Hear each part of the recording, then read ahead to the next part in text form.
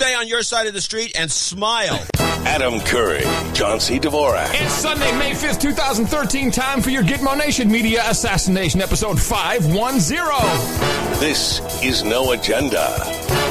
Buenos dias and cinco de mayo! From the Travis Heights hideout where So-Called meets Mofo in Austin, Texas. In the morning, everybody. I'm your Tourette terrorist, Adam Curry. And from northern Silicon Valley, where I remain, I'm John C. Dvorak. It's Crackpot and Buzzkill in the morning. Viva Cristo Rey! Hey, it's Cinco de Mayo. Hey, Cinco de Mayo to you. Yeah, well, we didn't get much action this week in terms of our people helping us out because we got blacklisted by the Google police. Well, let me just say that it is, first of all, I'm looking for a job. It is a sad, sad state of affairs where we have, in exchange for cheap trinkets like Chrome and Gmail and Google Docs and all of this crap, we have allowed the government, because let us be honest, Google is the government, now police the internet, and we are allowing it. Well, I've got a column coming out in PC Magazine tomorrow, Monday. Maybe we need to explain what's happening first. People should read it. Well, here's what happened. There's a infection taking place on a lot of WordPress blogs. Now, I'm seeing it, and it immediately showed up on my blog through some mechanism we still can't identify where it's coming from. I honestly believe it still could be coming from Google, since on one of the safe browsing pages it shows that they're infected, but that's to be discussed in another venue. Anyway, so we got this, and so we immediately got blacklisted and on the Chrome browser, and then we got blacklisted on the Firefox browser, which apparently uses the same blacklist now. And the question, by the way, just as an aside, let me mention that this is a WordPress exploit. Dvorak.org/NA is a stagnant page that has nothing to do with my WordPress. Oh, well, let me just take this a little further, because while this... and so what happens, just so people who haven't seen it, you can probably go to Dvorak. In fact, if this is 2015, you can still probably go to Dvorak.org and see this. And up pops in fact, let's just take a look at this, because this is, it's not just saying, hey, something could go wrong here. No. There is a little drawing, a cartoon of John. It is actually John with his prison stripes crawling through your laptop screen and pressing your keyboard. And the statement, this website contains malware. Now, what's interesting is that when this happened to Dvorak.org, it happened to Curry.com, it happened to NA Show Notes, it happened to NoAgendaShow.com. And the reason it happened there is because of a simple image that was linked from the Dvorak website, from a static page, just from not just an image on your server. So even an embed is what that technically is, and that's just an image coming from your website was enough to blacklist my sites, the show site and the show notes site, as having malware, which is technically not true. Now, here's NoAgendaShow.com is on Squarespace, which is notorious for preventing this stuff. Yeah, so it's but here. So why would they get blacklisted? Well, there's a couple. First of all, this is the problem when you let a company be the boss. And so Chrome. And by the way, Chrome is probably the best browser out there when it comes to being fast and not crashing like a bunch of crap like Firefox does all the time. And we as an entire universe have allowed this to happen. It's like the Indians, like the American Indians taking, look at the beads. They're so pretty. Oh, a mirror. I can see my face. And now we have this, and now they're the boss, because apparently, no matter what website you go to, these browsers are reporting back to Command Central, to Google. And let me stop you there. When did we get browser-level blacklisting? When did that happen? Well, apparently it's no one. Well, here's the thing that's really sad. Because I was sitting back and watching the emails just stream in. You, by the way, were sitting in your underwear on your chaise lounge, had no idea. I had to call you. I was on it when you called. You were on the Shays Lounge. I got emails since I opened up my browser. Hey, your site's blocked. You got malware. You were in your Shays Lounge because you went, oh, really? Oh, well, hold on. Let me check. No. But here's the thing that is sad. The majority of people that I got email from, and very intelligent people, because this has nothing to do with being smart or dumb, but it's just understanding of the technology of what's happening, actually believe, and I can still see this in the comments on the post you put on Dvorak.org/blog, actually believe that the browser is scanning for like some super virus detector, and the browser is scanning and looking to make sure that the websites are safe. Because the minute, of course, this exploit was cleaned up and that was taken care of, and people are still saying, no, the browser still reports it as it's a problem. The browser is not scanning for anything. This is a blacklist. It's like Schindler's List. Screw it. This is Goebbels' list. You're on the opposite. I'm sorry. Yes, you're on the Hitler list, the Google SS Sicherheitspolizei shit list. And until they decide to take you off, which I'm sure they're really motivated to do that after you say that their toy project is a hoax. So I'm sure they're real motivated to go rushing over to the database. One keystroke could fix this problem. Could fix it. Well, here's what bothers me the most about what you just said. They are obviously using the Google bots to find stuff, and then they put it on the blacklist. Obviously, they don't do a very good job of it because Avast and other virus checkers will find pages constantly that have something on them that it doesn't like and refuses to let me look at it unless I go through a process, which I prefer. I'd rather be told by my own virus checker, because if the page gets fixed and I go back and the virus checker doesn't see anything, then, well, okay, here's the page. This isn't the case with Google. They send the robot out, they find a bad page, put it on the blacklist, and then when the robot goes back out and they see the page is clean, why isn't the blacklist cleaned up in the exact same milliseconds that it was banned? Oh, no. This is the thing that, and I should have known when this happened to me. Remember I had the Big App Show app, and it was great. I was doing like a couple $1,000s a month, and, with people, liking the ads that I was actually programming ads in my apps. Like, hey, man, this might be something you're interested in. And then Google sent me a note and said, oh, listen, this is clearly click fraud. Clearly, you're enticing your audience to click on these ads. I said, yeah, I'm telling this is stuff that's relevant. And they said, well, you're blacklisted forever. You can fill out a form, which of course I did, and it goes in, straight into the trash, Bitbucket, dev null. And I'm forever banned from ever using any of Google's ad products ever again. There's no way to undo that. And this potentially could go on for months, this problem you have. Of course, we're bitching about it, so maybe they'll understand maybe. Who am I kidding? No. No, fuck about it. They have a thing, in fact, they have no relationships with the press. No, they don't give a crap. They have a little thing called press@google.com, and you're supposed to go, and they always send you notes back when they rarely send them, and it's anonymous. It's all anonymous. They do not interact at all because, again, who knows? I mean, it's just their style. And by the way, I also want to call out some people. The people on Google Plus that piece of shit that is trying to compete with Facebook and Twitter. Well, hold on, people. This is John actually mad. I just want to point out that John is actually mad now. For all the times you weren't sure, now he's pissed. Go ahead, John. So I want to call out Jeff Jarvis as a douchebag. If you'd hit the button for me, please. Of course. Happily. He writes in there, Jeff Jarvis, this is a guy who wrote a book on what Google. would Google do. Yeah. And he's a professor at one of the New York's colleges. Fear factories. And he says, here's a post he did on the 3rd. Google's grand gentleman, Matt Cutts, refuses to lower himself to the level of John C. Dvorak's snark. Really, John, do you think Google would bother itself and risk its reputation to bring revenge upon everyone who ever said anything bad about them? Yeah. Yeah, for sure.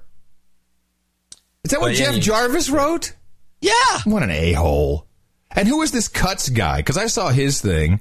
He's the Google grand gentleman. The grand gentleman? Is he a dandy?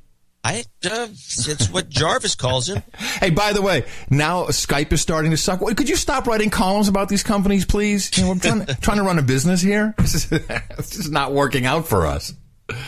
So, yeah, I read Kutz's, hold on a second, he wrote something. I mean, these guys basically have become the police. Yes, and that's the question that I'm asking. Why and how did anyone let this happen, and why are we putting up with it? Okay, so this is what I said. We're putting up with it because we took trinkets of browser crap in exchange, all free. Oh, it's free, and here you go.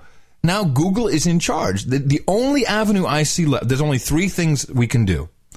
One, there's a job opening for Director of News and Content at Twitter, which I think you and I should consider. I have the job posting here. We should probably look at that. Two, we can become whores, prostitutes.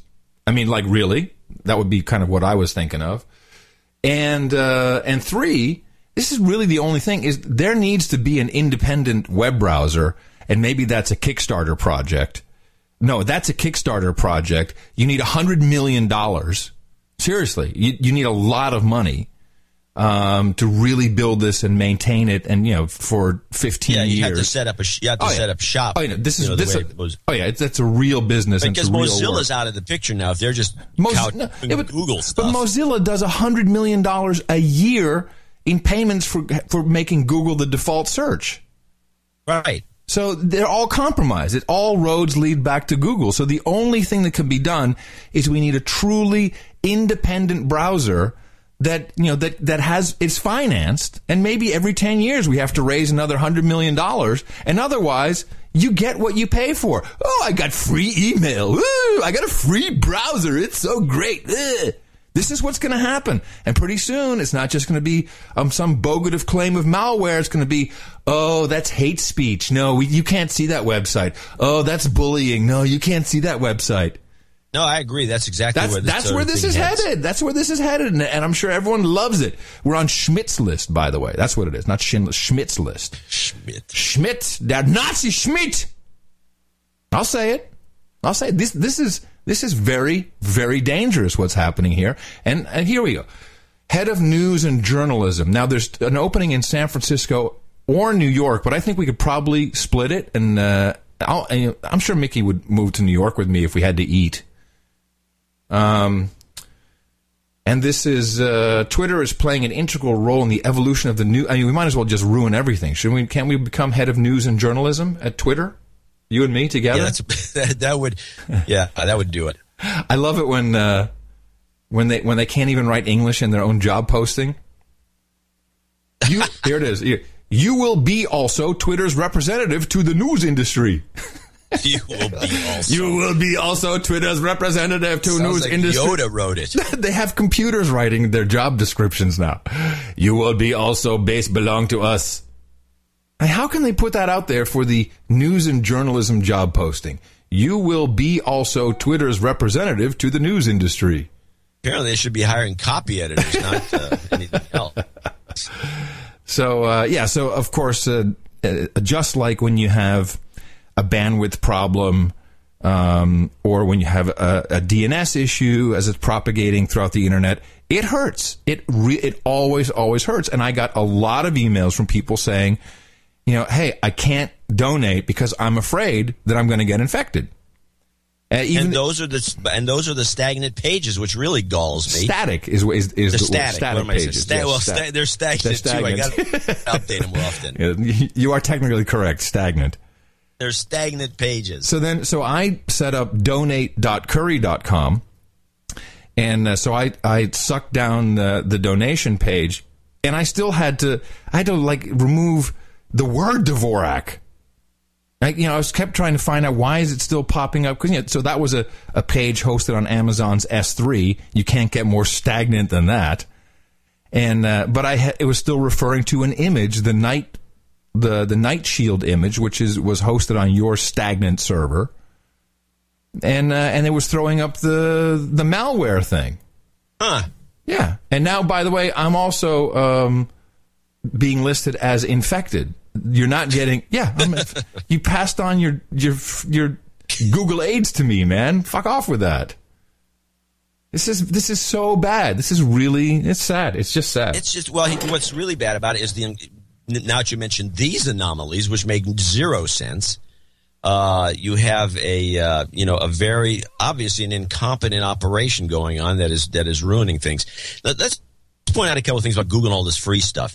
They seem to be a company a little bit. I didn't think this at first, but I'm starting to notice it a little bit like Microsoft, where they get something going like Gmail. Gmail was the leader of the free email operations. They suck a lot of people into it, tons. It became the dominant player, and then they let it just stagnate. It hasn't been updated. It hasn't been, except they put this little JavaScript. It appears JavaScript thing in the corner where when you compose a message, it's actually screwier than it used to be. Yeah, and it jumps around and has all these issues, and it's a piece of crap. And compared to everything else, and they don't seem to care, which because they got their people in it and they're done. I think the search engine is probably, maybe the guys at Microsoft are correct. And let me just can you try something for me? Can you turn down put less output of the mic into Skype, because whenever you really modulate, it breaks up and it's usually doesn't do that. Let me turn me down just a tad, maybe not too much. Well, I don't know. We'll have to find. Give me some level. Testing. Yeah. Okay. All right. Now here's the worst part of it. This so-called malware, this horrible hidden frame, right, was not going to necessarily go in and eat up your computer registry or install a keylogger or whatever. It's an SEO hack, okay? And it's for some like organic bullcrap stuff that is really, it's a hack against Google so that this product will show higher in rankings. So Google is not protecting you, not protecting your computer, certainly not protecting your server, John, your WordPress, but it's protecting their business.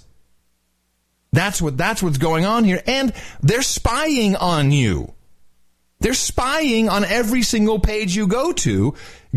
Chrome is reporting back to home base, checking to see if it's okay to talk to these pages. Do you understand the significance of that? Do people really get what's going on here?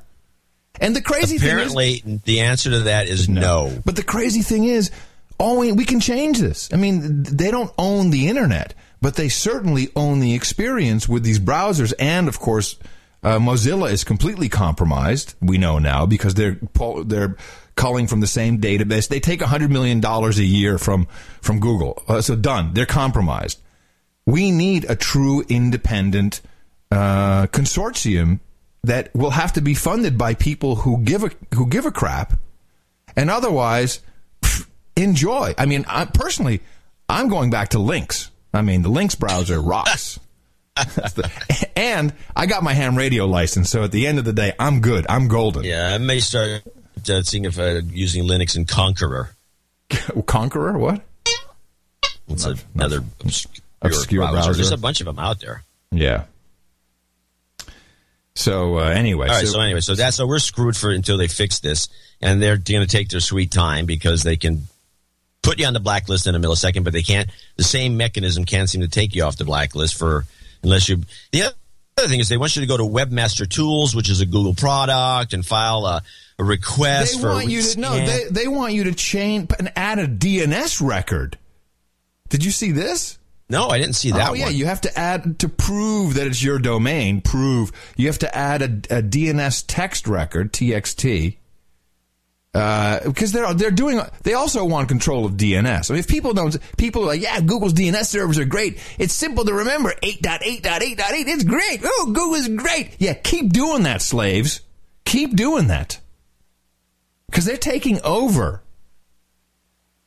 And just like, people are now finally discovering, and even that, and by the way, people who don't care, you don't deserve anything.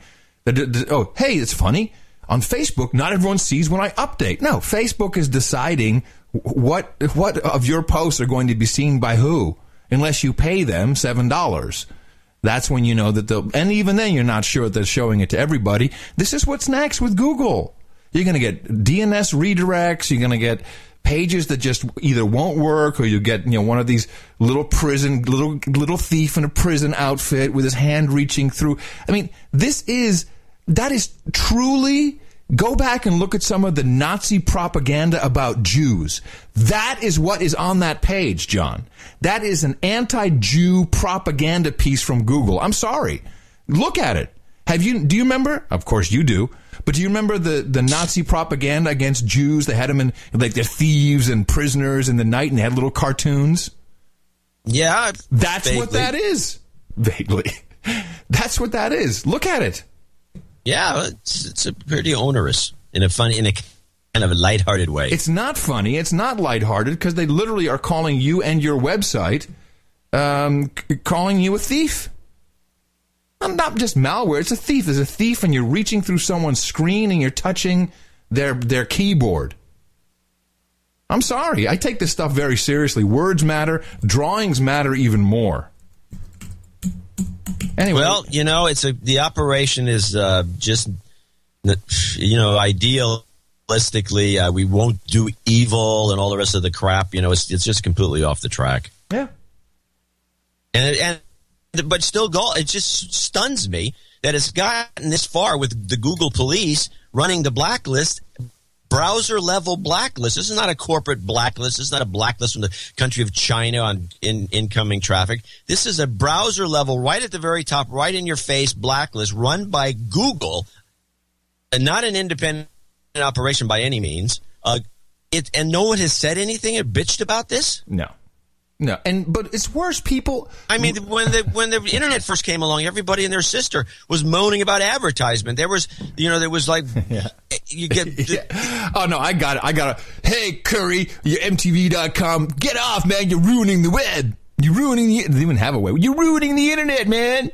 You're ruining it. Well, yeah. Yeah, and there's some little event takes place in a foreign country, and everyone changes their Twitter icons green or blue or purple or whatever. Yeah. That all takes place, but nobody cares at all that Google now owns the web, essentially. Yeah. They own it. No, they totally own it. Done. Yeah, they own it. Over. Yeah, and you kowtow to them or you F off. Yeah. And this is one of the reasons I think Jarvis, who wrote a book of, what would Google do, which deifies Google if the title doesn't, it would slam me out of the blue with an unnecessary post with his buddy Matt Cutts, Google's grand gentleman. I mean, it's disgusting. Hey, will you call me back? It's really hard. It's getting a little tough to talk. Why don't you call me? All right. Well, what shall I call you? Yeah, that's the next thing that started to suck. Is then we got Microsoft screwing up with Skype. It's like everything. Also quick. Well, everything that's good, corporations come in and screw up. When are we going to figure this out? When are we going to say, oh, it's like everyone's like, wow, I can't wait for Google Fiber coming to Austin. Screw that. Screw it. I don't want your Google Fiber. What, so you can just cut more stuff off? Lock me out when you feel like it? Isn't this what net neutrality is supposed to thwart? I mean, I'm all for security, and I'm all for, if I feel that, I'm worried about what's happening with my computer, I can install software from companies I think I can trust. I don't trust them either, by the way. But I think it's a little overbearing that we've allowed Google to really just do whatever. I didn't ask for this. I can't turn it off. Are you still there? Yeah. And Jeff Jarvis? On your side. Yeah. No. Jeff Jarvis, he should be ashamed of himself for writing that. And he's probably on the take. Well, it would make sense. God, I mean, what's the why is all of a sudden he defending Google? Yeah, who died and made him their fairy godmother? Head of Google. Head of Google. Well, Google doesn't even bother to defend itself. It doesn't need to. Now I know I never get letters back from the press at google.com. Yeah. Well, certainly not letters. Maybe an email, but I wouldn't be going to the mailbox. So what's your column going to be about? It's just the title is who. What is the title? When did Google become the internet police? That's the title. Right. Well, And then I bitch about what happened, and I have a few pointers to here and there, and then I'm going to probably do a follow-up column moaning about this stuff that you just brought up about the linked photos. Yeah. Which will probably be on Wednesday or Thursday. And then I asked the question I'm asking you, which is where's the tech community? Oh, no. The tech community is afraid because they all want to be hired by Google. You see, this is how it works. And if they're not being hired by Google, they're probably where the money is working in SEO, and they don't want to get blacklisted by Google, because you don't want your name out there. You got to be flying under the radar. The true tech community is like us eating mac and cheese, brother. It's the people who are vocal. No one's going to be vocal about this. They're afraid. This is no different from celebrities or royalty. People like Jeff Jarvis, and by the way, where's Stallman on this? Well, they're just sucking Google's cock. Sucking a cock. That's one way of putting it. Okay. Well, that's my emotion. That's my Tourette speaking, but that's my emotional side. Yeah, don't forget, ladies and gentlemen, he has Tourette's. Well, there was some news. Besides us, we should have a disclaimer at the beginning before the show starts, like an insert. Warning: this program contains language spoken by a sufferer of Tourette syndrome. Do not be offended. He's just ill. Yeah. So we do have some news besides us, although it's us is a good news item, seems to me. Yeah. Well. Okay. Can I? But I think we're done. I just wanted to say one other thing while we're on big companies. I'd like to say something to Amazon.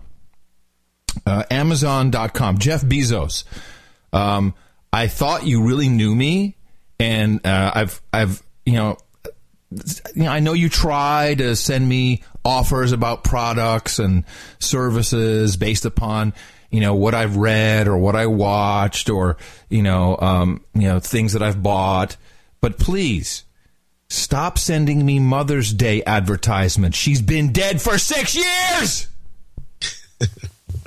Yeah, that's bad. Yeah, and so it's insulting. That's very insulting, Jeff Bezos. I hate that. Don't you hate that? I know you get it. Your mom's passed. Yeah. And I said this to Mickey this morning. She's like, yeah, I get that too. It's hurtful. It's like, what? How? Just reminding people that their mothers died in some sick way. What, sick? Yeah, it is sick, I'm telling you. Sick. And they're supposed to know so much. I mean, you think that I need the strawberry-flavored condoms, yet you don't know my mom is dead? Please, get with my program. Huh. Yeah, what does it take to tick off a box? Yeah, really. I mean, I'll even do a survey. Is anyone in your family dead? Yes. Mother? No. Maybe you can do a time release on some other family members. and then they just won't send me that. It's like, you don't want to hurt me every single time. And it's bad. Last chance for Mother's Day. It's like, no, I don't have a last chance for that. And worse, then I'm like, oh, maybe I should send something to my ex-wife because she's the mother of my kid. Now you really got my brain messed up. It's like, I don't want to send anything to anybody. Stupid. Yeah, well. Yeah, and then drawback of all this crap. Obviously, this is much more important than Israel nuking Syria. Clearly, because we made no money. Should we just thank our executive producer? I'm sorry. Yes, our one executive producer came in on this Cinco de Mayo. Not even associate. No, well, the rule is that if you're an associate level, but nobody's higher than you, the highest associate gets executive producer. Oh, okay. I would read the rules, but I'm sorry. There's a little guy. I've said this rule over and over again. So Joshua Dale, Esquire, Sir Joshua, to you in Monte Rio, California, sent in $250. He's our only executive producer. He's the DUIHelp.com guy. Oh. Lawyer that handles, cases DUI. I know his number here in Texas. It's like 7777777. Well, that'd be easy to remember. So he's working on a second knighthood, just getting by eating Annie's organic shells and white cheddar. And he would love a Kiki Science Mumble, Leo Science, and LGY. Oh, wow. Okay. Kiki Science Mumble, Leo Science, and LGY. Shut up already. It's science. Science. Yay! That was pretty good. Yeah, it wasn't bad. I do have another possible science. It may have to be clipped a little bit, but I have on my clip. Science is everything. This was taken from a piece of crap movie that I have a list of it here somewhere. I'll get the name of it, but play it. I've studied it, but I don't comprehend the science.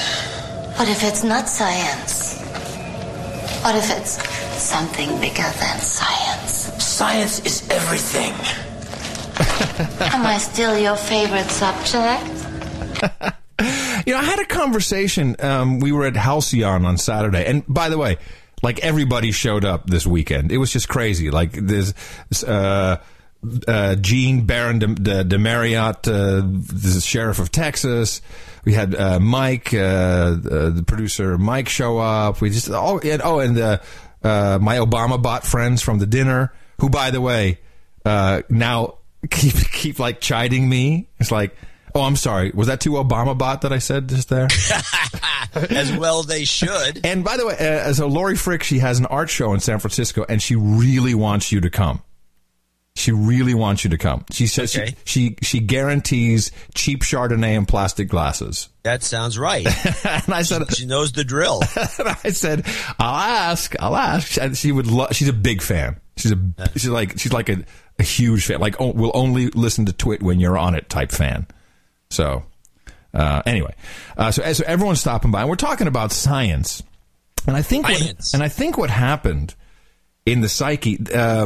Somewhere along I think it's when a lot of people started believing, or we kind of moved in the media from creationism to the theory of evolution. So we have evolutionist science, and everything else is bullcrap. Apparently, you can't believe in anything else, and that's where this science thing comes from. So if you don't you know what I'm saying, John? It's kind of hard for me to put into words, but it's like science is now the basis of everything, and fact is science, and science is fact. And everything else is, a crazy guy sitting on the cloud up in the sky. And it's being misused everywhere about science and it being fact. And the worst, of course, is when someone says, most scientists agree. That's when you can stand in their face and say, that is then not science. It's not. Consensus is not science. No, I mean, this is a huge problem. It's hard to resolve because they've set up the structure. Yeah. I think they've done a wonderful job of setting up the structure. In fact, we had a clip about a year and a half ago, and you might be able to look it up. It's a Chris Matthews clip where he's grilling some. I usually burn those after the show. I take well, you're probably doing the right thing. But anyway, he's belittling some schlub who is on the show who apparently is a creationist, and he may or may not be a creationist. I mean, the latest creationist evolutionist kind of combo. It doesn't make any difference, but he was just giving the guy crap, and then he went into a rant about why the Republicans are so screwed up because they don't believe in science. Wait a minute. Maybe I have. Let's see. I have a couple of them that didn't get on the. Let's see if it's this one. Michelle Bachmann, of course, is no stranger to conspiracy theories. And that may not be it. That's him about conspiracy theories. Maybe. Do you know what it would be titled? All night long. Okay. But if you don't vote, I don't want to talk to you. And if you vote... No. Do you know what it would be called? No. Here, here's my list of Chris Matthews clips. Chris Matthews Botch. Chris Matthews Guns. Chris Matthews It's Racist. Chris Matthews CIA Does. Chris Matthews Douchebag 1. Chris Matthews Evokes Hitler. Chris Matthews Jeopardy. Chris Matthews Idiots. Chris Matthews. Matthews Conspiracy. Matthews Bachman is kooky. Matthews Ron Reagan Jr. Try the one. Douchebag 1. Look, the more control we give into the UN, it's control we're taking, or we're losing U.S. sovereignty. Well, how's that work? But let me explain how that works. But first, explain in this case how that works. Let me give you it out in this case. Right. Okay, as you said before, in the U.S. we have made great progress with people with disabilities. I don't think that's it. No. But I do like it as a show title, Douchebag 1. That's kind of interesting. Douchebag 1. I'll write it down. Douchebag 1 to douchebag 2. Douchebag 2. Douchebag 2. I'm coming in. Hey, by the way, in the morning to you, John C. Dvorak. Well, in the morning to you, Adam Curry. In the morning to all the ships at sea, the boots on the ground, the subs in the water, the feet in the air, and all the dames and knights out there. Yes, and in the morning to all of our human resources in the chat room there at noagendastream.com, noagendachat.net.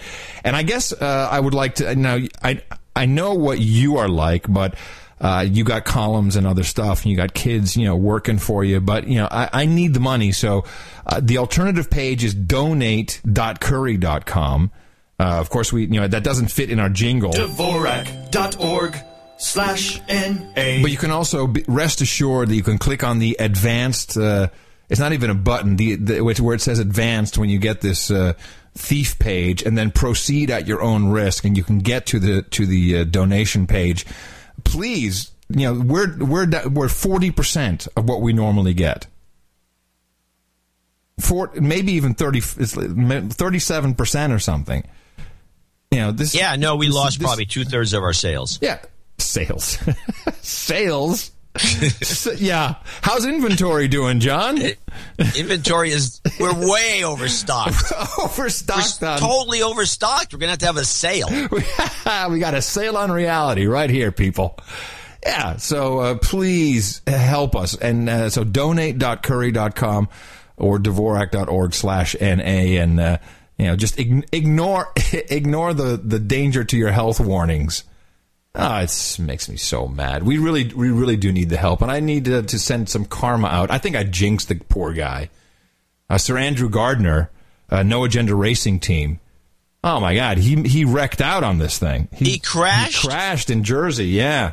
But what is cool is I got the video in the show notes. What's cool is he has telemetry, so he has an onboard camera on his bike. And he has the telemetry of the track in the left-hand corner, and it says, noagendaracing.com, and it shows his speed. That guy's doing 150 miles on corners.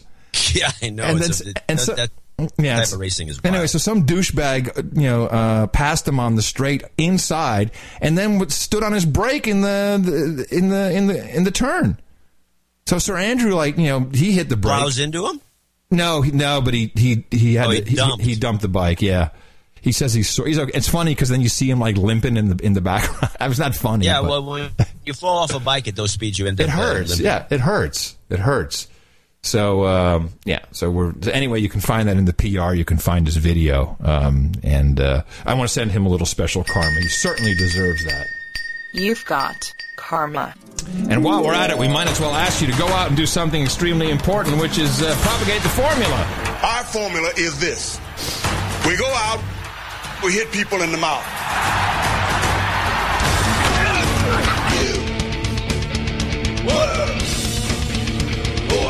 Hey, Jeff Jarvis, suck this, bitch. Shut up.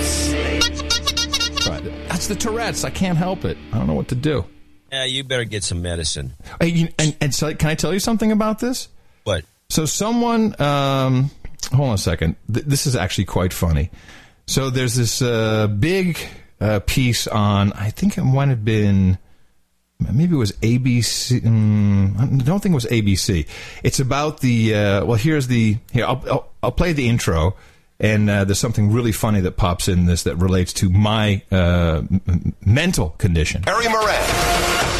Hello, everyone. Thanks for joining us tonight. For millions of Americans, the sight of a policeman instills a sense of calm, faith that order is being kept, that the good guys are watching. But for many others, thousands stopped on the streets of New York because they look or act a certain way. Encounters with the blue and white breed fear, frustration, and anger at a force that some say is bent more on intimidation than serving and protecting.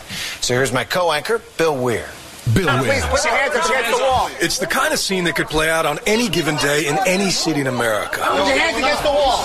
Men in blue stopping young men of color. Why am I being frisked? As tensions rise. What's going on? In this case, a robbery suspect is cuffed. Listen to me. You're not free to leave. Just stay here. Am I under arrest? Turn around. What am I being arrested for? I didn't do anything wrong. the others released. And the cops managed to keep it by the book. I don't get it. I understand you're upset, but I'm sorry for the inconvenience. But this scene is just pretend. It is an NYPD training drill to reinforce a proper way to do what is known as a 250, that controversial tactic designed to stop crime before it happens. Controversial because critics say 250s rarely happen with this much courtesy and this much probable cause.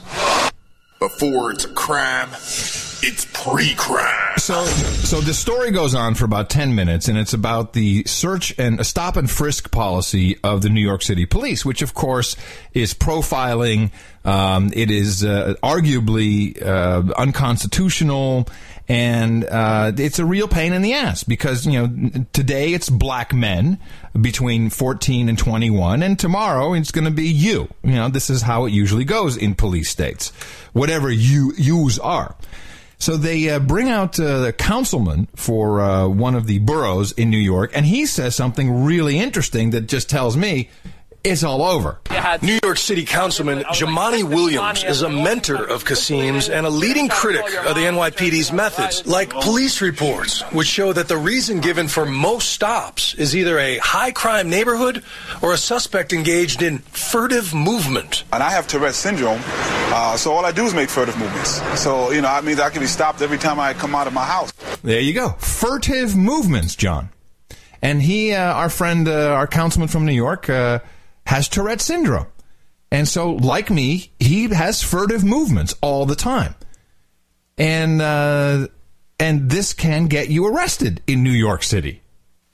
Now, so I'm looking up, what can you do about Tourette's? Because this is clearly I have to be medicated. And I find the DSM-4... hold on. Before you go, you can go right back to that. I got to read the definition of furtive. Thank you.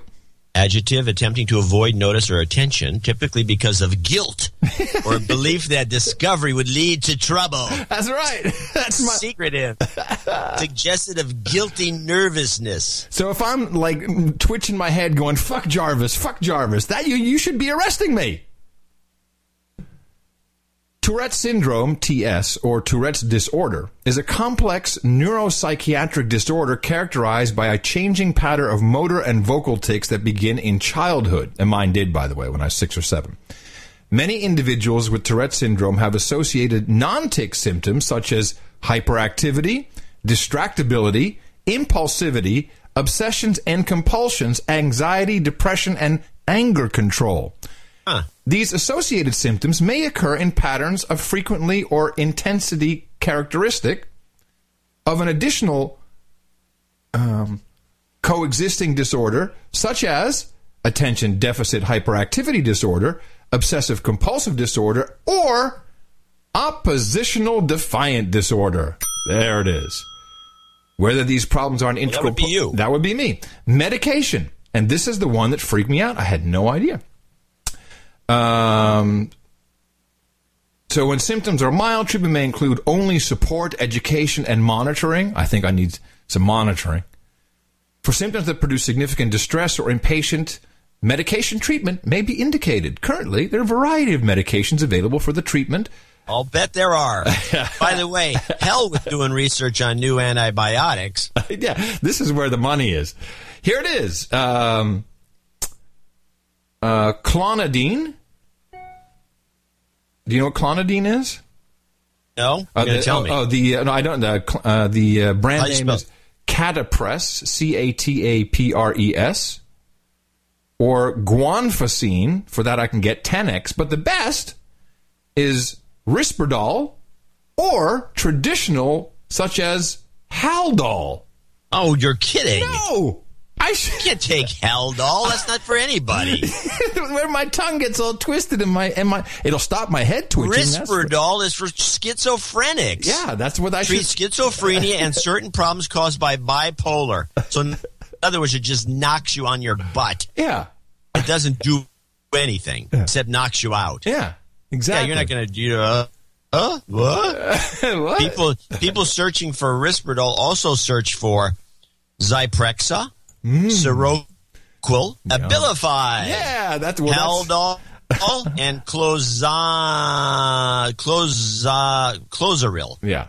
Which is clozanapine. Abilify is just hamburger helper, right? That just makes it all. Yes, it's like an amplifier. Lightweight. It's like an amplifier. No, you add it to everything.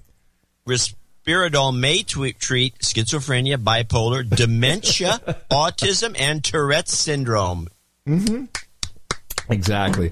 Take care of this guy. Someone in the chat room. Some of this. Someone in the chat room said I should be diagnosed with a real doll is what I should be given. I agree. I think screw hell doll, real doll is. Send me one of those. What kind of people are in that chat room?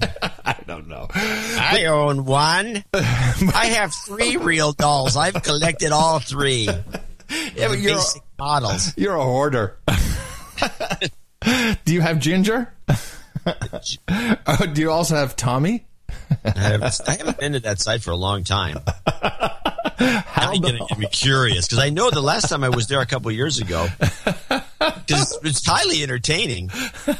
I've always thought it would be a real doll, the world's finest love doll. I've always thought, since these dolls are so realistic, they're also pretty expensive, which precludes me from $5,000, aren't they?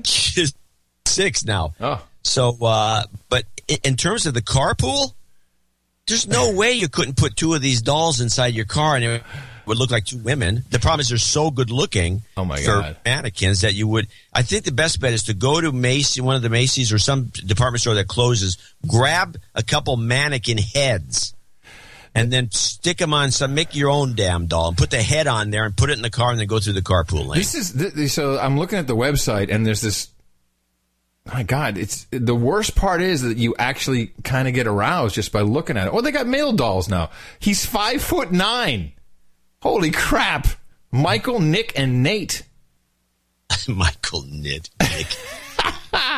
Wow, he's 5'9". Hey, the new Body C is available now.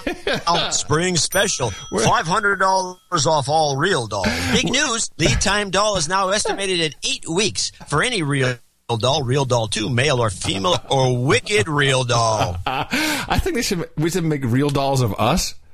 Can you imagine how disgusting that would look? This girl always has. Now with micro penis. Okay, all right. Hey, just speak for yourself. Yeah. So, but of course, the one in bondage, the bondage one is kind of nice. So this flows 5'10", 90 pounds, 34, 24, 34, A cup, small 3 or 5, shoe size 8 and 9. She's going to buy her shoes. Stop already. So this flows nicely into this article in the New York Times, which appeared, I think, Saturday. Suicide rates rise sharply in the U.S. And it was very interesting that, so suicide rates are up. And this whole Times article really misses 2 important points. Because, it's like, oh, well, could be a number of things. Middle-aged men seem to be killing themselves more. Who cares, by the way? If middle-aged women if more middle-aged women were killing themselves, you wouldn't hear the end of it. But it's middle-aged dudes? Who cares? Screw them. So Hillary's going to be the next president anyway. We don't need these guys. But the comments on this article, it's heartbreaking because it truly is. So the article is bullcrap, but then you read the comments and people are like, yeah, it's because we're broke, we have huge debt, we can't see the end, and we just freak out and then we shoot ourselves. Which is the prime way, by the way. A lot of people, hanging still seems to be pretty popular in the suicide arena, which I don't understand. That makes no sense to me. And then the other 2 that are in the comments but not in the article really is, well, how about all this Haldol, Risperdal, real doll that we're being prescribed? No wonder people are killing themselves. And the third, of course, is this is actually correct. There's no way you can take these sorts of drugs that screw up your brain so much and never fully recover. No. Especially if you're on a long-term regimen. You're just going to kill yourself. Yeah, eventually. And, of course, we have the veterans coming home, and they're messed up. Because, don't get me started on that. It's going to be a real problem for the next decades. You know, these veterans, they need to talk, man. They need love. They really do. This is. Man, didn't we do this already? Didn't this happen with Vietnam? Yeah, there was a bunch of homeless Vietnam vets crawling the streets, yakking to themselves. You know that whenever I talk to, there's a guy on the South Congress, and sometimes he's in his fatigues with the flag. I talk to these people because that's all they really want. They need to tell their story. You know.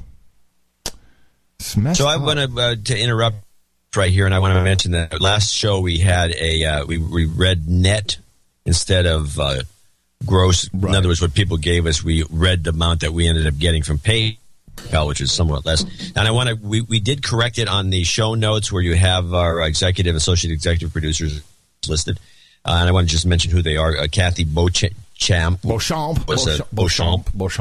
John White is associate executive. And we have a couple of executive producers, Melody Mann and Sir Doug came in at 3:33. And Thomas Badrich was a member of the 509 Club, and he was credited on the. Yes. If you go to the show, if you can get on the site to see the show, if Google will allow you to, will let you go on to the noagendashow.com, which is a Squarespace blog. If they will allow you to go to that blog, if you can get in their good graces, maybe they will. Maybe you should send them a love letter. Yeah.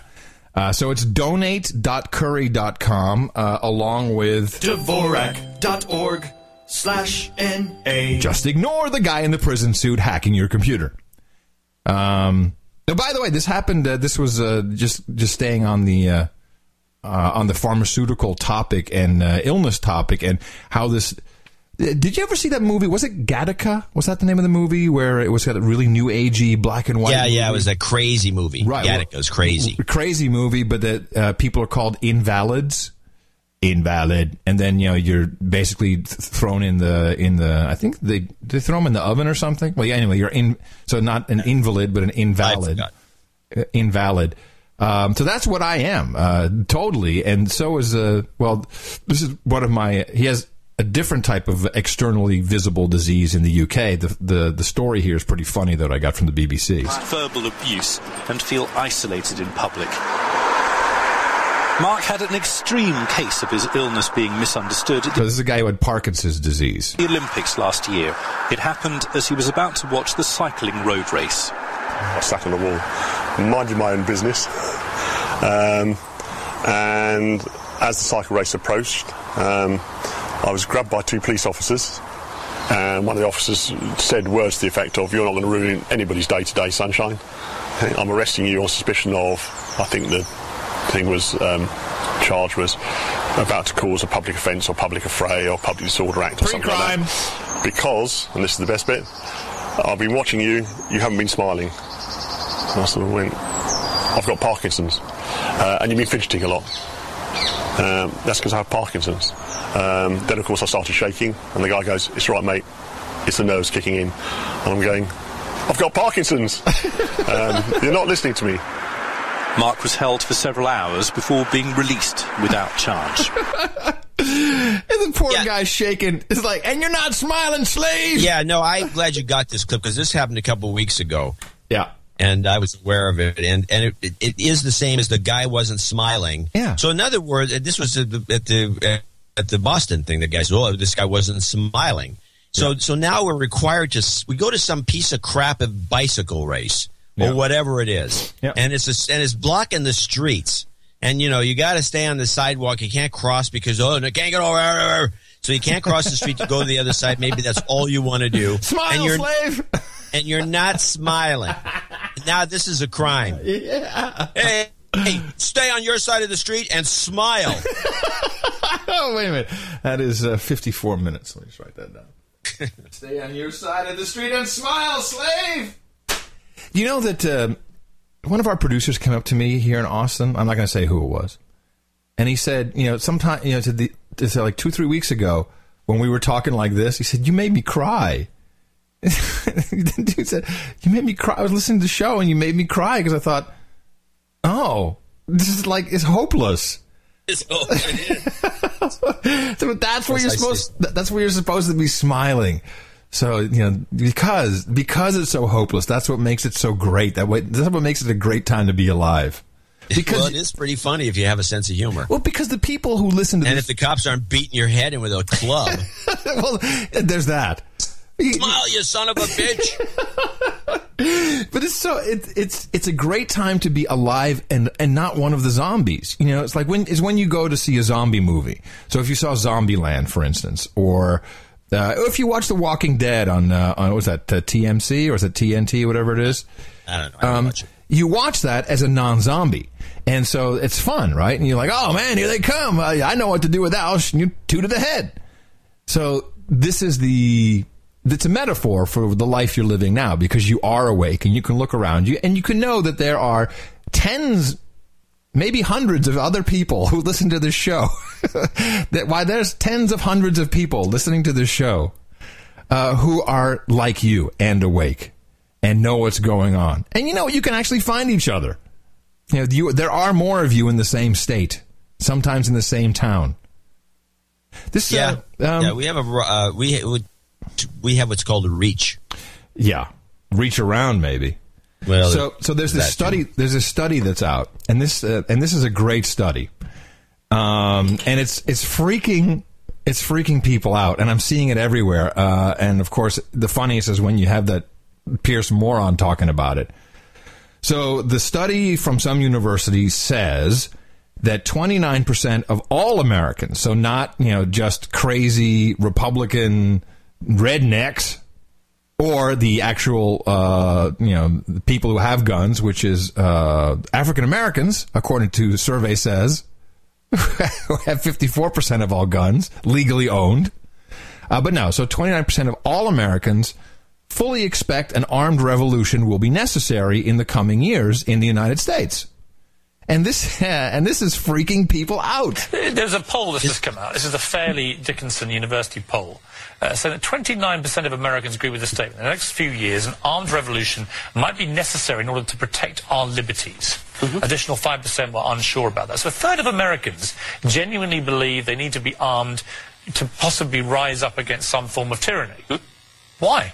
Because that is the fundamental basis of American freedom. That has always been the fundamental basis. Where would the tyranny come from? The tyranny would come from the government. I mean, Barack Obama's government. No, not Barack Obama's government. I don't believe that Barack Obama is a tyrannical leader. But So whose government? Well, I couldn't name you a name, but it's not a matter of who is in charge. It's a question of what the government does. Would you personally believe, like a third of these people, that you will need in the next few years, it says, you will need to have weapons to take on your own government? I don't believe in the next few years. I believe that there is always the possibility of government tyranny. I don't see that happening in the next couple of years. I do think, Piers, I have to say, I think the reason that there are so many folks who are talking about the possibility of government tyranny is threefold, really. It's the Obama administration's increasing reliance on big government, and that I think threatens some people. I think that it is folks like Alex Jones who do this routine where every time they shut down a city like Boston because of a terrorist attack, it's the end of the world and military laws at hand. And honestly, I think part of it is due to folks like you, Piers, because, you go out of your way to really give the impression that you're interested in taking away people's fundamental right to bear arms, and I think that scares a lot of folks. Well, no, I'm not. We've discussed this. I'm not remotely against people having the right to bear arms. I'm seriously against the right to have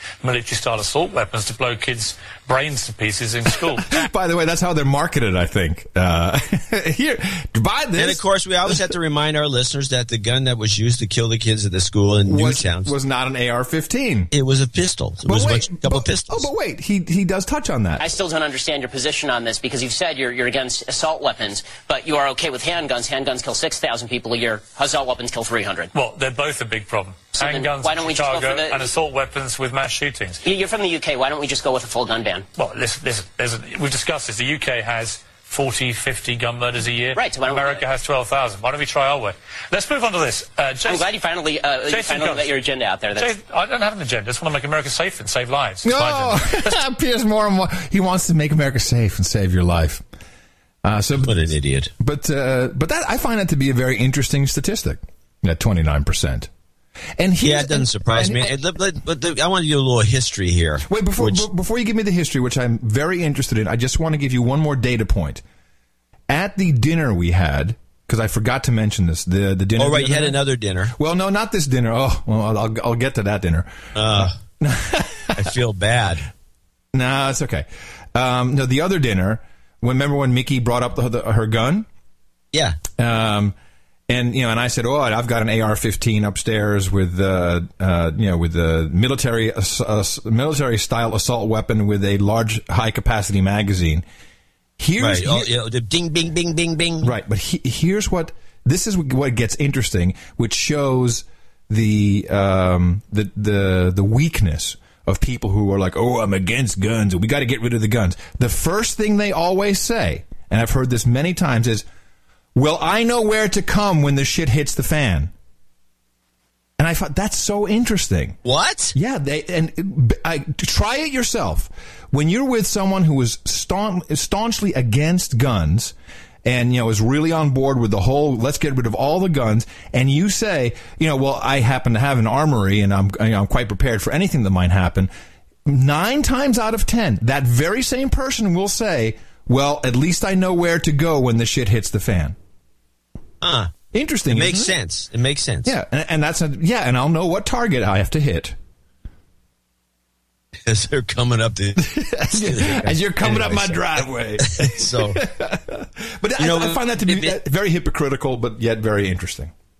Yeah, well, I see. This is the thing I had. We've said this before. I talk about this is one of my theses, which is people with contradictory information in their brains. I think is an unhealthy thing. Yes, this is like people who are. They're pro-abortion and they're anti-death penalty. This is the classic liberal versus conservative. Yeah, right. It makes no sense. Then you got no guns, but let's kill those Boston bombers. Off with their heads.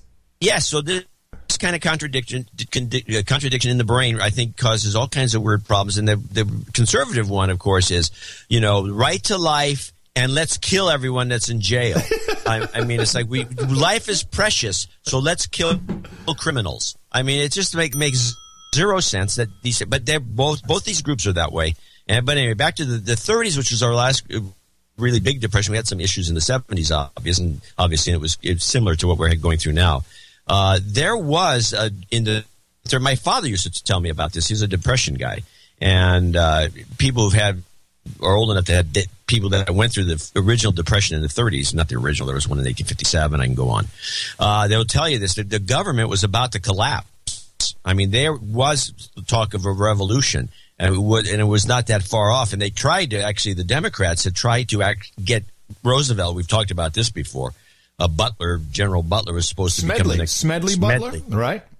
And they were just 1 inch away, and nobody ever filed charges against these people for treason, but they're in Congress, in the Senate. Anyway, my father said there was all kinds. There was socialists that were going to take over the country. There were, fascism was thought fondly of, could have taken over the country. They were trying to oust Roosevelt. It was. He believed that during the Depression there were moments where the government could have been overthrown completely, and so this kind of thing happens when there's no jobs.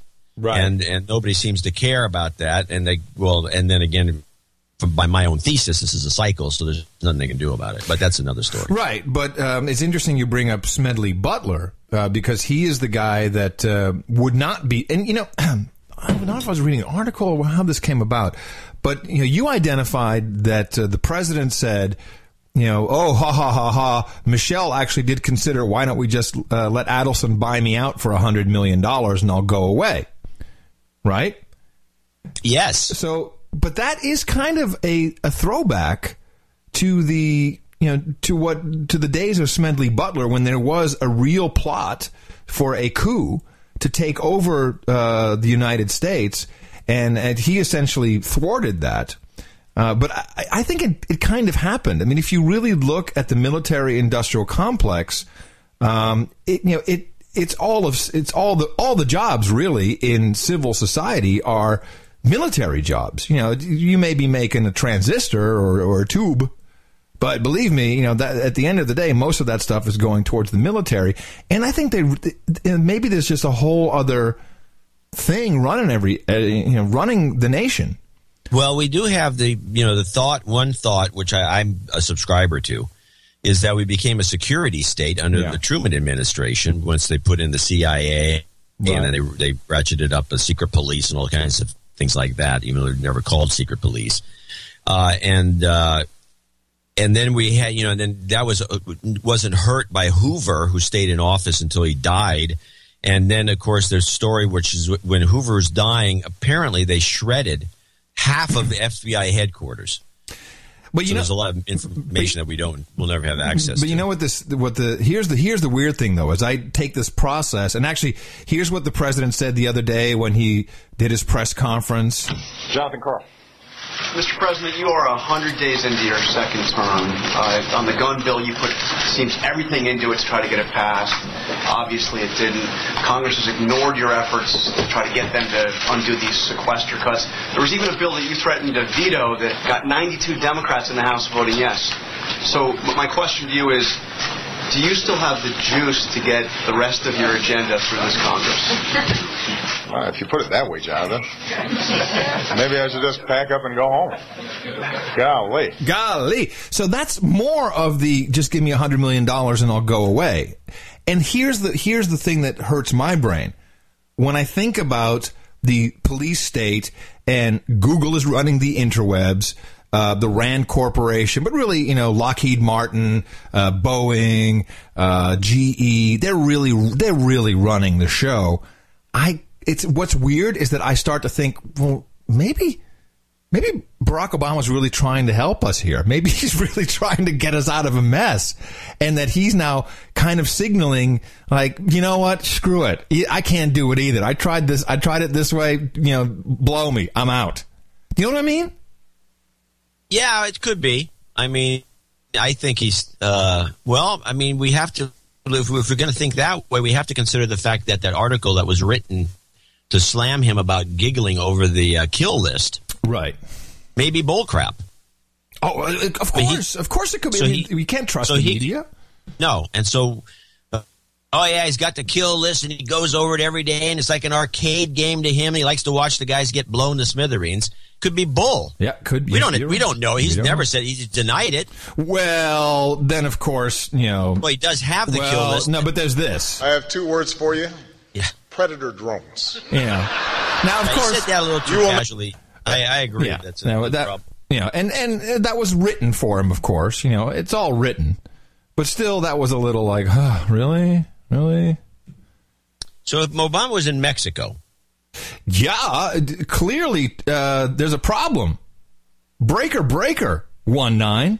So he's down in Mexico giving the speech, promoting. But every time he was said anything, I keep thinking Eric Holder. Yeah, we got to stop guns going across the border. Go arrest Eric Holder. Do I play your clip now? Yeah, go ahead. And in the United States, we recognize our responsibilities. We understand that much of the root cause of violence that's been happening here in Mexico, for which so many Mexicans have suffered, is the demand for illegal drugs in the United States.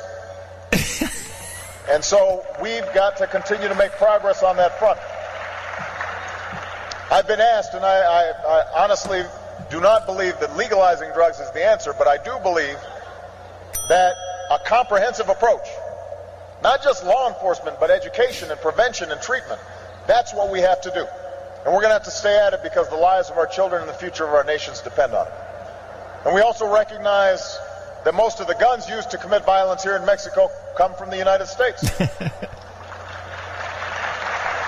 This, by the way, it sounded like an applause track on a lot of the speech that he did. And I was trying to see if the people were really applauding.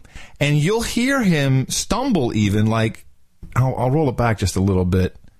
You'll hear him stumble like, hey, guys, turn on the applause track. And I mean, could these people actually understand what he was talking about, these kids? There's a bunch of kids, and they didn't understand, right? So either there's a producer there clapping his script to get people going, or there is an applause track, and it sounded like it to me.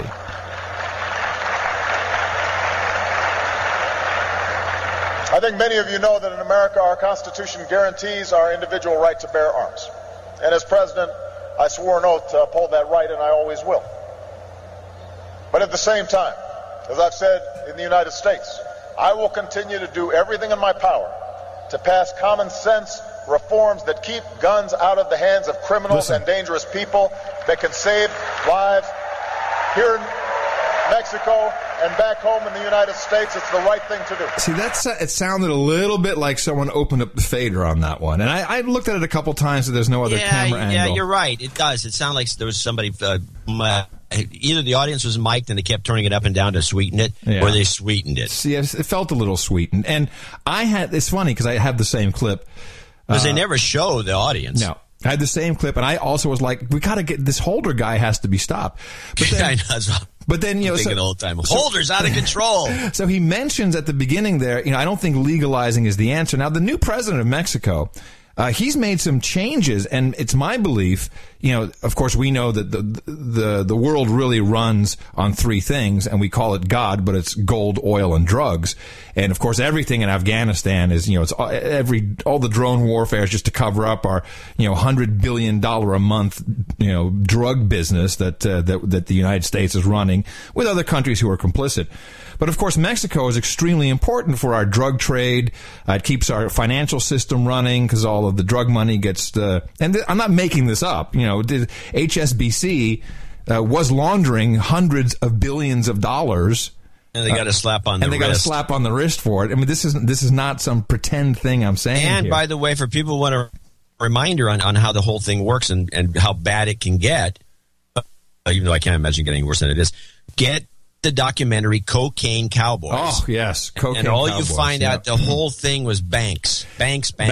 Yeah, and BCCI, which was the CIA bank for the Iran-Contra, where they were trading guns for drugs. I mean, it's crazy what was going on. But here's a little piece that I picked up, which gave me some additional information that tells me that our drug lord in chief, which is the president of the United States, and if it's not President Obama, it's Bush before him and Clinton before him and Bush before him, and it'll be Clinton next when Hillary's president. I mean, we run on drugs, legal or otherwise, and we seem to have some sort of royalty that we keep re-electing. Yeah, yes, we have royalty that we keep re-electing, who are drug lord royalty.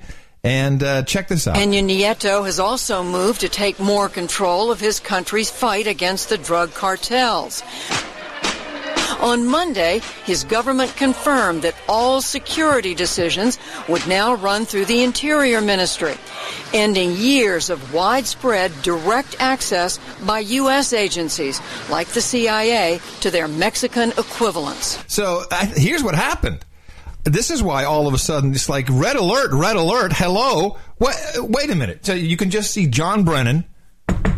Oh, so you think Obama was down in Mexico because of what you're going to explain? Yes, absolutely. Why all of a sudden, amidst all of that's going on in the United States, amidst fundraising for the 2004, that's his main mission now, is being on the road, fundraising for 2014 so the Democrats can capture everything. That's a big mission. We know the war on ammo, the war on crazy, the war on guns is all about getting women to vote Democrat for the rest of their lives, never even being able to speak the word Republican or any other party, independent, libertarian, whatever. And he all of a sudden has to rush down to Mexico because last week, apparently, the new president there said, okay, listen, I'm taking charge. I'm a little sick and tired of the CIA running the whole show with you guys here. Now it's running through my office. So I can see Brennan coming up. Brennan, of course, the new, now in charge of running drugs, which is what the CIA portions. I can't condemn all of the CIA, but historically, CIA has run drugs for different reasons. Brennan comes to the Oval Office. By the way, he doesn't need to knock. Blows the door open. It's like Mueller over there at Facebook. Yeah, Mueller, that's right. FBI director, just like, hey, just popping my head in there, Zuck. And it's like, hey, listen, get on your damn jet, get down to Mexico, and you tell that wetback down there that that's not how it's going to roll, okay? Because that's how they talk. Believe me, this is how they talk. You ever seen The West Wing? That's not how they talk. This is how they talk. I know. And it's really like that.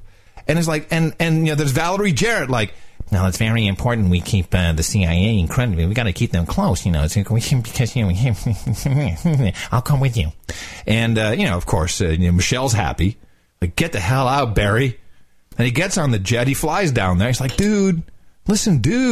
No ixnay on the legalization, This is not what's going to happen, man. We can't, because of course Mexico doesn't need us. Their economy's growing 3-4%. Mexicans aren't coming to America. Like, screw that place. You're the new Mexico. We're staying here. Mexico is growing. They got oil. They got gas. Mexico is fantastic. Yeah, they got a little problem, with killing people, but I'm sure that most of that can be related back to the holder. All of that stuff. And the drug trade is out of control. So now that Mexico doesn't have to be peddling drugs and humans, now that they've got this, how big is this oil and gas they've found now in Mexico, John? This is big, right? Yeah, they've got enough to get by. Right. They're one of our main suppliers, them in Canada, which makes the whole foreign oil thing kind of awkward. Right. So I think that's also because, the fracking thing is going to turn out to be pretty hoaxy. It's not really going to pan out that well for us. It sounds great and everything, but we still really need oil, and it's going to come from Canada. And when we have 3 pipelines, by the way, the XL pipeline is nothing new, and it's going to come from Mexico. And I think that the Mexicans are going, I think we're going to do it on our terms, and we may consider legalizing it here, and we'll sell our whatever we have left. Everyone here in Mexico can just legally make the dope. It'll reduce our crime. In fact, we'll just have the drug lords. They'll become the oil barons. You know what? Go and pound sand, America. I think that's what's happening. And Barack went down there to say, dude, we got a good thing going here, brother. What you doing, man?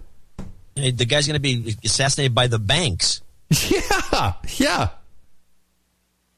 Yes, the banks who suffer during them. This is all a banker's dream come true. It is free money. Yeah. Mr. Obama was asked about the decision during a press conference the next day. I'm not going to yet judge how this will alter the relationship between the United States and Mexico until I've heard directly from them to see what exactly are they trying to accomplish. Now, what did that sound like to you? Sound like what do you think you're trying to accomplish? Sounds like a CEO in trouble. Sounds like a CEO whose icon just showed up at his door. I'm going to screw with your company. Yeah. Right? Yeah, it does. I don't know what they're trying to. That's borderline clip of the day because it's just so outrageous. It's kind of scary, but this is the way I see it. But it was seriously, it was like I was watching a reality show, man. I'm like, oh my God, he's literally just saying that, we run all the guns. It's the drug problem. We've done the drug problem. And now the guy's changing the rules and I better go down there and fix it. Meanwhile, Joe Biden, oh my God. Oh, do I love this guy. Did you hear his thing about rape? No. Oh, no. So he's talking about the stigma of women being raped and not wanting to go to the police because it's embarrassing. And Joe Biden, the vice president of the USA, I'm speechless. Listen to this. When I talk about you'll often hear men say, "Why don't they just leave? Why don't you just leave? Why are they? They must be. And I ask them, how many of you seen the movie Deliverance? And every man will raise his hand. And I'll say, what's the one scene you remember in Deliverance? And every man here knows exactly the scene they think of. And I say, after those guys tied that one guy to the tree and raped him, men raped him in that film, why didn't the guy go to the sheriff? I love it. Says, man raped him. Why don't you just say butt fucked him, Joe? Come on. We don't understand the story. They man raped him. What would you have done? Well, I'd go home and get my gun. I'd come back and find him. Why would you go to the sheriff? Why? The reason why is they're ashamed, embarrassed. I said, why do you think women who get raped, so many don't report it? They don't want to get raped again by the system. They want to be put through what they have to be put through. Drunk or not drunk. Now, I think he wasn't drunk in this case. No, he sounds sober as a judge. But I think he was sent out because the president had to rush down to Mexico to save the money, the drug money trade. So I think Joe got pulled in, and here's probably how Joe's like, don't worry about it, I got it covered. I got a great speech about the middle class. I know how to do this. We know that when the middle class does well, everyone does well. The wealthy get wealthier, and the poor have a way up. Well, when the middle class is not growing, the poor are damned and the middle class are stuck. Ladies and gentlemen, you saw what happened to the policies we had to put up with for so many years before. You watched the middle class shrink. People having trouble they never had before. It's like he's like about to break into a blues song or something. People having trouble. Exactly. Trouble. And I got a song about it. Trouble I never had before. But now he's going to define the middle class. And we've had this exact conversation. Yeah. What is the middle class? No economist, and I got a whole bunch of them. Yeah. They'll talk to you about the middle class in terms of a dollar number. They'll say, well, middle class is $49,490 or $52,600. Middle class isn't a number. It's a value set. It's a way of life. That's my favorite. Way of life? It's a way of life. Hold on a second. Yeah, we actually know what that way of life is, Joe. That's a special. You slaves can get used to mac and cheese. Cheap macaroni and cheap cheddar melted together. Mac and cheese. Living the mac and cheese life. Mac and cheese. It what makes the people in Delaware not a single bit different than the people in South Carolina. It's about being able to own your own home, not just rent it. Oh, well, then I'm clearly below middle class. I can't own my own home, Joe. It's about being able to send your kid to a good school, a neighborhood where it's safe. Oh. It's about being able to send your kid, if they do well enough in school, to college and know you. Do you know anybody, rich or poor, doesn't have the dream that their child someday will be able to go to college? I've not found any distinction anywhere in the world, anywhere in this country. It's about knowing you can do that. It's about being able to take care of your parents when they get old and hope that you put away enough that you won't have to have your children take care of you. Are you writing this down? Yeah. Because I want to make sure we can play this back as the definition of the middle class. Where I come from, in Scranton and Wilmington, Delaware. Oh. But it's no different here. That's what being middle class means. It's being able to care for your family. Oh. It's being able to hold your head high. And all of a sudden, since the last election, here are Republican friends talking about how much they value the middle class. Okay. Yeah, Joe, thanks. Hey, Joe, we're not going to send you out next time because you're babbling. So I'm noticing by looking at the shadow stats numbers that we had 165,000 additional people, which is only 15 over the minimum or the replacement number, unemployed. It's still going in opposite directions. Shadow stats real number is going up, and the government numbers are going down.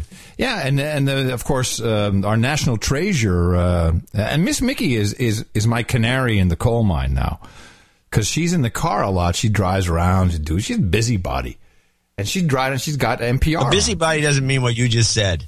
Oh, well, no, correct. I didn't mean that. But she's busy. She's not like me. She's a busy person. She's busy. Yeah, she's got stuff to do. She's like people to see, wheeling and dealing, babies to kiss, flesh to press. She's doing stuff, and so she listens to NPR, and she brings me a report, which is great because then I can spend more time doing Morse code.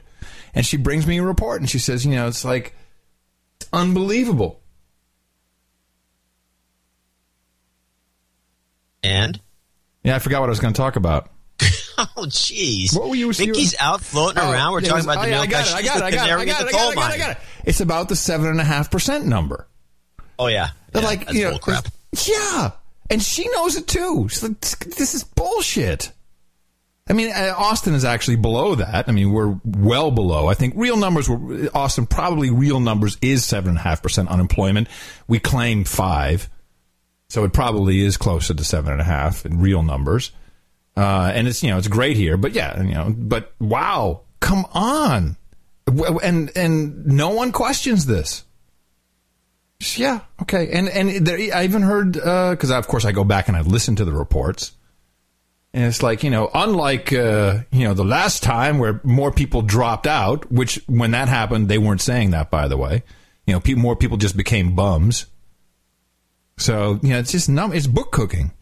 Now, there's something to be said for that, because when you cook the books, when you have positive sentiment, when people feel better, you can create a positive energy. Which is a good thing. Yeah, and things can move forward. It can, it can happen. But I think that theory, I think they've been trying this for a while, and it's really not working. So is this like a Hail Mary? It's like, I know what, just make it 7.5, screw it. Let's just lie. Try that. See if that works. Yeah. Wow. Yeah. Fabuloso. Meanwhile, the president has lots of problems. On Wednesday, and of course, you and I will be watching, we have another Benghazi hearing, and the new whistleblowers have been named. I think we have like 4 witnesses who will be speaking and testifying about what really happened. I'm not expecting a lot of fireworks, by the way. I'm expecting this to be covering up the true story. I'm expecting this to be inside job on the Republican side. I think it's going to be a huge distraction, and we're not going to get any real story. What do you think? It wouldn't surprise me. Yeah. Because I don't think ISA is really, I don't trust any of those guys. Any of them. No, they're all sketchy. It's amazing what a bad sketchy. Yeah, they're sketchy. It's amazing how these guys are in office. No, it's not amazing. It's very understandable. Just look at the citizenry around you. We're sad, man. We're just sad people. Sad. So we had another dinner party. Yes, Friday. Let's talk about that for a minute. Now, this was only one couple, and Rick and Karen, and they're very interesting. He is a pharmaceutical guy. Oh yeah. So, and I have to say that he's the guy. Actually, I think he was the one that he said to me once, I could never have a Republican at my dinner table. Oh, one of those guys. Well, of course, he's rich. He's a rich Democrat. All the Democrats are rich. Now, his wife, interestingly enough, she is. I think she was born and raised in Austin. If not, maybe she was born in San Antonio, but she's been in Austin all of her life. Stunningly beautiful, I might add. Just total babe. So she's Texas girl, it's underneath there. And so, it's funny when you can kind of bring that out, and then you can see her husband kind of go like, what? And I know this is their second or third marriage for each of them, but they're an interesting couple together. So John and I discussed after the last show. It's like, okay, what am I going to do? He says, you're gonna stay with the pot, stay with the Dutch oven, and you're going to make a big dead chicken recipe, which I think is what we called it, right? Big dead chicken. Big dead chicken. And so I followed the recipe meticulously, and a couple things went wrong. First of all, the chicken vendor at the market wasn't there, so I had to resort to a chicken from Whole Foods. I think this was problem number one. Because you can, no matter what they say, like, oh, this chicken was running around, he was happy, look at the picture. Bull crap. This was no happy chicken. I don't think it was a good chicken. Even though it was the best I could get, and it had to be a reasonably sized one. But it wasn't huge, but it was big enough. And but the idea was that it would be in the pot, and then it would become golden brown after an hour and 15 minutes, and then it would be done. And so I timed it out. They were going to be here at 7, so at 6:30 I put everything in the oven, and I'm like, okay, 7:30, 7:45, it'll be perfect, and we can eat, and I'll just go presto, and I'll be like, happy housewife, everything will be great. And at like an hour and 5 minutes, I look at this chicken. It's like, it's white. It's pale. It's like an albino. Yeah, now that you mentioned it's a Whole Foods chicken. Yeah. Is that it? I think what happened, instead of roasting the chicken in the broil. By the way, and I also told Adam, when you get one of these roasters, you got to not the chicken but the pot. You've got to learn your pot. So you should be learn your cooking pot, with it a lot. Learn your pot. Learn your pot. I believe that a lot of you run with a good chicken, you won't run into this so much. But I think that if the chicken was very moist, like it was injected with water, or if it had was treated a certain way, what happens, it goes into the pot, the juices all come out as it's cooking, and then they form on the bottom, and then they boil, and you end up with a kind of pale boiled chicken. It's not steamed. It's not steamed chicken like you'd get, like a Chinese guy might do. It's just steamed. So you ended up with this steamed chicken because you had a lot of moisture left, and I think this was part of the problem. Well, can I, if I can just briefly, because of course whenever John gives me the recipe, I write it down verbatim. So you get a big chicken. Now you're going to season that with, first you're going to wash this thing out. You're going to wash it inside out. You're going to wash that with lemon, okay? Then you're going to and you're going to dry it off. Then you're going to, half an orange goes in that thing. Half an orange in that chicken. You're going to season this thing with salt and pepper. Get some poultry seasoning, marjoram. Just slather that marjoram all over the place. Now you're going to put it in there with your carrots and celery all around. Now keep the top of the chicken clear, okay? Now your onions, don't forget the onions, small dice, and smash up a garlic, throw it in there. The oven's going to be preheated to 450 degrees. You put the pot in, turn it down to 375 at convection, check after an hour. You might want to baste if it's too dry. I'm like, too dry? I called John up. I'm in a panic. I'm like, John. It's swimming in water. John, it's like, the thing is like a freaking albino. And he's asking me all these technical questions. Whoa. And so I'm like, whatever. And I hang up. He calls me back. By the way, I want to mention, you said marjoram, not margarine, because I don't want to get a note for, what were you using? Some horrible product you hate, marjoram. I said marjoram. I know you did, but people hear what they want. Okay. Want to hear, because you said slathered. Well, you actually said slathered because I wrote it down. Oh, well. You slathered. Yeah, but you knew what I was talking about. Yeah. Okay, go on. So I called you, and he said, well, take the pot off. Put that thing on broil immediately. It's like, and he called back. That was the cool thing. Here's what you do. And he was like giving me instructions like, like I'm inside, I'm defusing a bomb. It was you were. So anyway, so I was able to get it a little golden, but it took away 5% of the beauty of the taste, I have to say, because I should have done that earlier, because I didn't know my pot. That is so the moral of the story, know your pot. And I did not know my pot, and therefore, because once I broiled it and that was only a couple minutes, it was beautiful really quick, and the taste was nice, but it had, that when you just get that like, oh crap, 5% too done. Yeah, no, it's a real problem. And you can see it when people go, oh, this is great. And you don't hear anything. And like they eat like 80% of the food on their plate. You know that feeling when you're like, yeah, it happens. Oh, so crap. It's like, but the thing is when you're cooking a lot, and I cook every day, and it's like you nail some things and some things you never get right. And sometimes you throw out a perfect meal, and it's actually stunning when everything, and maybe you have 4 things going on, they're just absolutely perfect. Most of the time there's always a clunker in there or something like, I put too much lemon in this, or this clunker got a funny flavor. There's always some one thing, it's like, I could have done better, because you're not spending a lot of time. I mean, most people should not be spending all day cooking. No. Your cooking process should be an hour max. Yeah. But here's the good news. I have good news. Elise Garling, our hot Alaska salmon fisher chick. Oh, yeah. She sent us 2 bottles of her homemade limoncello. Oh, that's nice. And I just got them high on that. And they said anything that was wrong with the dinner, they don't remember after the limoncello. Man, oh my God. And I'm not a limoncello fan at all. This is an out. She sent 2 bottles, and one was supposed to go to me. She sent 2 bottles, yeah. Was one for you? I don't know. You have to ask her. Well, she might have to send another one. So anyway, just about Rick briefly, because there was something interesting that came out of that conversation. So he's been in, he's a pharma guy, and I have to say I was kind of like, oh, this guy, vaccines, whatever. I don't trust him. So he actually works on something called orphaned diseases. And orphan diseases means that there's less than 250,000 people who suffer from this disease. And of course, a lot of it is kid stuff.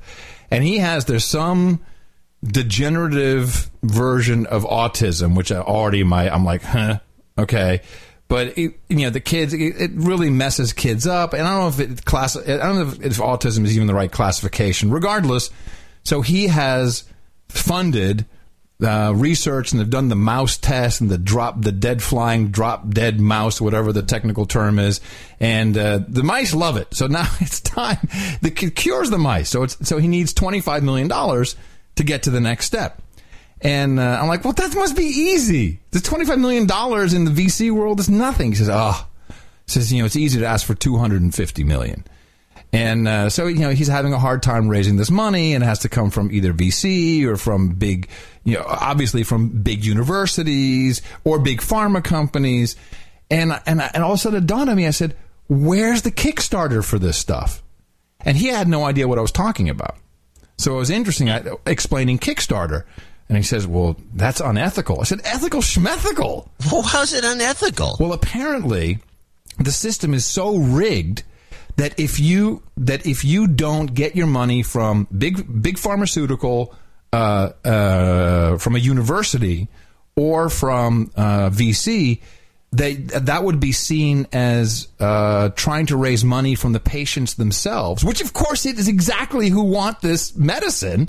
Because if you have 250,000 people and you need $25 million, that's $100. Fuck, here's 200. If you can fix my kid. He said that's not done, and the FDA probably would just keep you in limbo for decades because you're now going outside the system. And that makes nothing but sense. And I was like, wow. And of course, then of course this whole Google thing happened. I'm like, screw it, I'm going to go do a medical Kickstarter and just become a hack. Just make medicine. They'd ruin you. But it was interesting that's not possible. Whereas when you think about it, that will be the future. There's no doubt about it. The future, we can already print body parts, 3D printers. I mean, all pharmaceuticals are made. The basis is alcohol and ammonia, and that's pretty much all drugs these days start with that. How long before we don't need all of that? No, you and I, of course, won't be around, but the idea is nice to think about. So, it dawned on me, it's like, wow, we do Kickstarter. I look at Leo and he's all giddy about some watch that, gets his text messages. I'm like, really, look at all this dumb stuff we're spending money on Kickstarter when, relatively small amounts of money could actually fund interesting research that could help people. Even if, I don't know, it's sketchy. I don't know about the autism thing, but I found it interesting that is just an impossibility in today's world currently. And that was it. And then they said, hey, your chicken sucks, and they left. That was pretty much it. Never to be heard from again. You think that's true? What? You'll never hear from him again? No, I think what'll happen is if I say, hey, you want to come over for dinner? They'll go like, oh, gee. Hey, have you seen that about the new restaurant that just opened? Yeah. I'm going to show my support by donating to No Agenda. Imagine all the people who could do that. Oh, yeah, that'd be fab. Yeah, on No Agenda. In the morning. We have a few people that helped us out. Seth Dubose in Midlothian, Virginia. $150, no comment. Blacklisted News, Round Rock, Texas, 12345, and he says thanks for the great media assassination. Blacklisted News. 69, dudes! And without further ado, we're already the 6969 thing with Jonathan Diggle of Winnipeg, Manitoba. He liked our deconstruction of Boston and Sandy Hook. He would like a karma shot for himself and his girlfriend. We'll give him one. You've got karma. Sir Glenn Riccio in, Charlottesville, Virginia, 6969. Kyle Corbin, he gave us some nice, was kind enough to mention the hack. Kyle Corbin, Greer, South Carolina. George Vanderhorst, Sir George, to you in Cat's Hole, Holland. Cat's Hovel. Yeah, Cat's Hovel. The hovel of cats. He had a note. Yeah, all I got here is give me that BJ karma. That was his note, exactly. You've got no. He actually karma. He sent me. He sent a link. A scientific study has proven that ingesting or regardless of through which orifice, male semen is actually healthy for women. And, of course, it's one of these studies that we support as fact and truth. And, fact, science. Science. It is science. And so that's why he said more people need blowjobs because it's healthy for your partner. Huh. Yep. Fact. Science. Well, I'm glad we have people doing this kind of research for us. Someone's got to do it. It's a tough job. And, well, by the way, his Dame Audrey... what? You dig yourself into a hole. Jason Mayer. What do you think? Mayer. He's from Wisconsin. Mayer. In Wanaki, Wisconsin, as a matter of fact. And he closes out our 6969 asking for some karma. 69, dudes! You've got karma. Matt Milligan in Sparks, Nevada, 5609. We'll give him some karma in a minute. Hey, hold on a second. We had no birthdays, yet I see here a birthday list. Where's the birthday list? We have no... happy birthday to Princess Alana. So is Jesse doing this again? It's hard to say because they're both out of the house. Hey, don't you have a leash on these kids still? Yeah. Okay, so hold on. It's Matt Milligan for daughter Alana. Okay, keep going. Christy Pitts in Puyallup, Washington. You know what the worst thing is? Is these kids are probably like, God, I'm so glad they got that Google hack. We can be done with the damn spreadsheet in 5 minutes. Let's get out of here. Let's party. Christy Pitts, Puyallup. First-time donor. That's nice.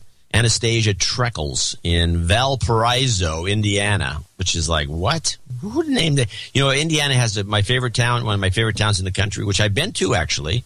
Gnawbone. It's Gnawbone, Indiana. Yeah, well, up where Mead Road, which is where the homestead is for the Curry family, we have Succabone Road. Succabone. The most stolen sign in the history of... Yeah, that's the problem. People just steal the sign. Yeah. Double nickels on the dime from Anastasia. Jeffrey Gerlach in Alamo, local boys, 5150 gives all the time. We'll give him some karma for that. Yeah, absolutely. You've got karma. And then Daniel Frere in El Paso, Texas, wants a douchebag call out to the citizens of El Paso. Douchebag. There you go. And look what he did. He gave us $50 from skateboarding lessons he's been teaching. Thank you, Daniel. That's nice. That's highly appreciated. He probably can skateboard like a maniac. It's great. Yeah.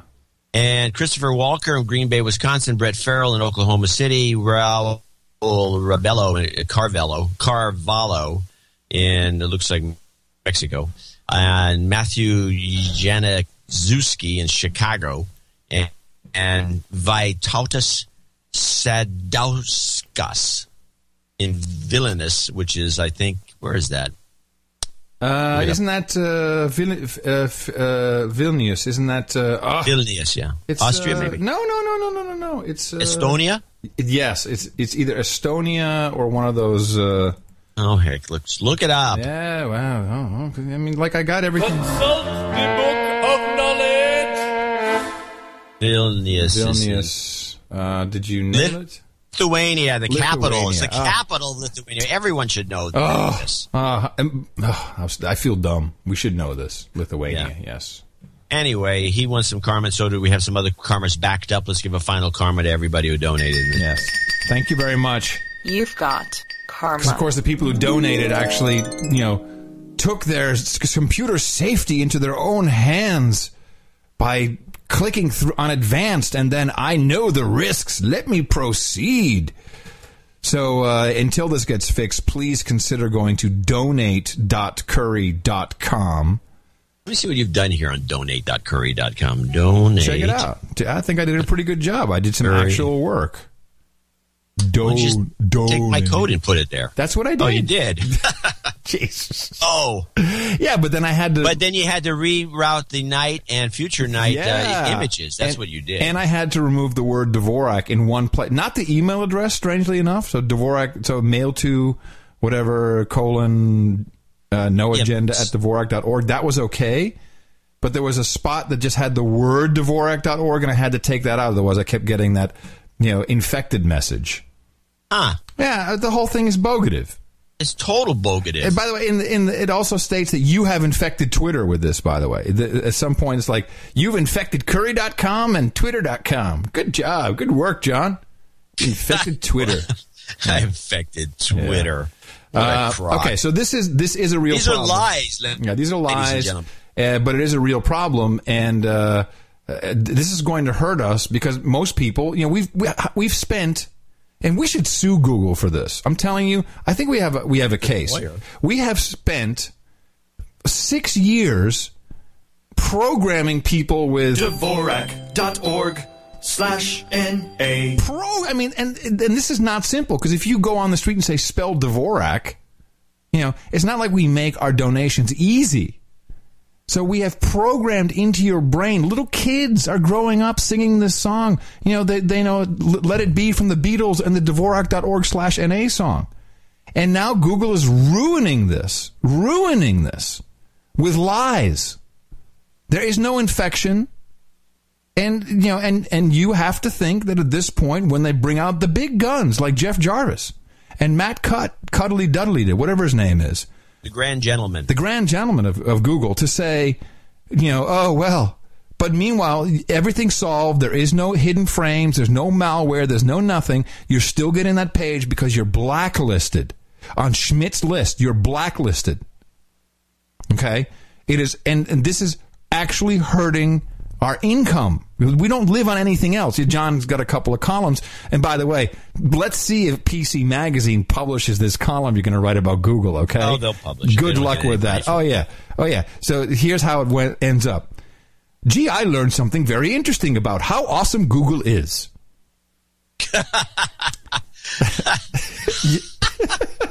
That would be funny. Yeah.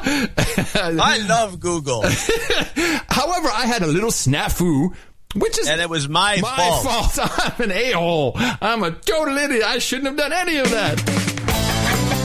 It's your birthday. All right, well, we caught it just in the nick of time. Happy we can say happy birthday to daughter Alana from Daddy Matt Milligan. Happy birthday from your buddies at the No Agenda Show. And then we do have 2 title changes, which are always nice. No knights, of course, today, but Sir Joshua Dale now becomes a baronet, and Sir Glenn Ritkio becomes baronet of Albemarle County. Am I saying that right? I can't read. I need to get new glasses. Let me see. Is it Albemarle? How to pronounce it? Albemarle. Albemarle. Does that sound right? I don't know. Baronet. But I thought you couldn't have a county if you're a baronet. They had to be a baronet. Small. You can be a small. You can have small areas. A county's pretty small. Oh, okay. So, yeah. And this is... you can have a state if you're a baron. Uh-huh. You're making this up, aren't you? No, I'm the head of peers. Whatever I say goes. That's right. Exactly right. You can say whatever you want. So those of you who risked limb and life and limb, to actually click through to Dvorak.org/NA, thank you very much. We'll stay on this, and we'll see. Maybe because of this. Are you on Twit today? Say yes. No, I'm not. I'm going down to L.A. You're going down to L.A.? Yeah, I'm going to L.A. What are you doing in L.A.? I'm going to Adobe Max. I'm going to try to learn some Adobe skills so I have something to fall back on. Yeah, for real. Are you leaving today? Yeah. Oh, that's interesting. I lived there for 2 years. You never showed up. Thanks. But for Adobe, for some free junket, I'm sure you'll go. Hey, down. I was on my way down there, and you say to me, we moved to Austin. Yeah. I was literally going to go the next week and spend a week with you. Now, we know you're going to come to South by next year, so. Oh, that'll be the day I go to that thing. I'll come down and visit you, but I'm not going. I'll go down. I would maybe to visit the people, the new tech operation. They would do the TriCaster. Are they in Austin? No, they're in San Antone. San Antone. Well, San Antone ain't no Austin, okay? No, but I'd go there, then I'd jump in the car, whoop, take that beautiful drive between San Antone and Austin. Hey, we have the new freeway, which you can drive 190. or something like that. I think I'll take that. I'll jump on the tollway and zoom down there, and then I'll cook you dinner. I'll see what that pot what that pot can do. Get me behind the wheel of that thing. Yeah. Hey, so we always are on the lookout for stuff that falls under the bullying category, and there's a new one now. So of course this is an attack on the First Amendment, just your right to free speech, but it's also kind of slave training in a way. So this whole bullying thing, and now we have anti-bullying laws and rules and regulations, and so there was this inter-school district athletic championship. I forget where it was, and so apparently they have rules now. And when I looked it up, I was like, oh brother, this is rampant. I'd never heard of it. So the kids, the kids who won the relay race, so they cross the finish line and they win. And so what do you do when you win? What do you do when you win? When you win a race, what do you do? Well, a lot of people, they cheer for themselves. They pump their fist. Sometimes they pound their chest. Right. Or they spin, or they do a pirouette, or a lot of them, if it's a long race, they just pass out. Now, passing out is the only thing I think in that list that you said that is actually allowed. No. Wait. You're telling me, so when Usain Bolt just kicks everybody's butt in the 100-meter dash, and then he does he does a sort of he does a position of a lightning bolt. That's no good? No, that would fall under the taunting rules and regulation. The race is over. What's there what taunting are you doing? So, let me play the clip. That would be bad bragging, maybe. So that no taunting. So the kid sticks his finger in the air, and he thank the Lord. To thank the Lord, and they were disqualified from winning, lost the race. And here, what? Yeah, they lost the race, were disqualified, even after they physically won, but because they broke the rule of sticking his finger in the air, he thanked the Lord in his case. And I've done things where I've gone like, holy crap, Lord, thank you for that one. Even though I'm not necessarily like a church-going dude. No, you're not. And here is the rule police on the taunting rule and why they were disqualified. The rule states no celebratory gestures up to and including raising your arms. According to the UIL, the relay team was disqualified for, quote, unsporting conduct. The UIL says it does not have a rule prohibiting religious expression. You can do whatever you want to in terms of prayer or kneeling or whatever you want to once you get out of the competition area. You just cannot do it in the competition area, and it comes back to the taunting rule. I can't taunt my opponent. You cannot, and if you Google taunting rules, oh my God, this is everywhere. The NCAA, it's like you can't taunt your opponent. That's not taunting. It's called celebrating. But you can't do that anymore because it might hurt their feelings. Because it falls under the bullying rules. Do taunting and bullying and do a Google search on that. It's everywhere. It's insane, people. Here's the definition of taunting as a verb. Provoke or challenge someone with insulting remarks. Reproach somebody with something in a contemptuous way. Yeah, like doing a pirouette. That would be... Well, no, I don't even think that qualifies. Yeah, but you're not allowed to do that. You just heard the guy. No crouching. No, you can't do anything, apparently. Yes. So celebration... Okay, this is interesting, because this is like we noticed this before, how nudity equals pornography. When there has never been that connection before. Now they're making the connection that celebration equals taunting. Yeah, that's it. So now you can't celebrate. So you can't even celebrate anything. You can't celebrate life. You can't celebrate the New Year. Apparently, celebrating equals taunting because you're taunting someone somehow if you're having a good time and celebrating. You're making a toast. But how do you win? You're not toast at a bar is taunting. You're not allowed to smile. If you don't smile, you get arrested. But if you taunt, if you celebrate, then you're a bully. Because now it'll be celebrate as bullying. White is black. Yes is no. Right is wrong. Up is down. Please go read 1984. Please go read Brave New World. We were set up for this. Clearly. Oh, Clearly. No kidding. So play this clip. This is a clip of a guy, Hugh Sun. I can't remember his last name. He just came out with a book. This was on Australian TV. It was an interview they do. It's actually a pretty good interviewer.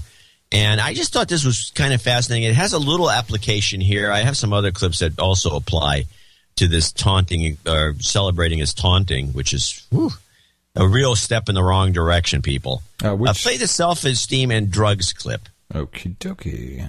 Just want my kids to be happy. And I want to shake them by the shoulders and say, what a hopeless thing to... Not that you would wish your children to be sad or to fail, but wishing happiness is like saying, I don't want them to experience their humanity.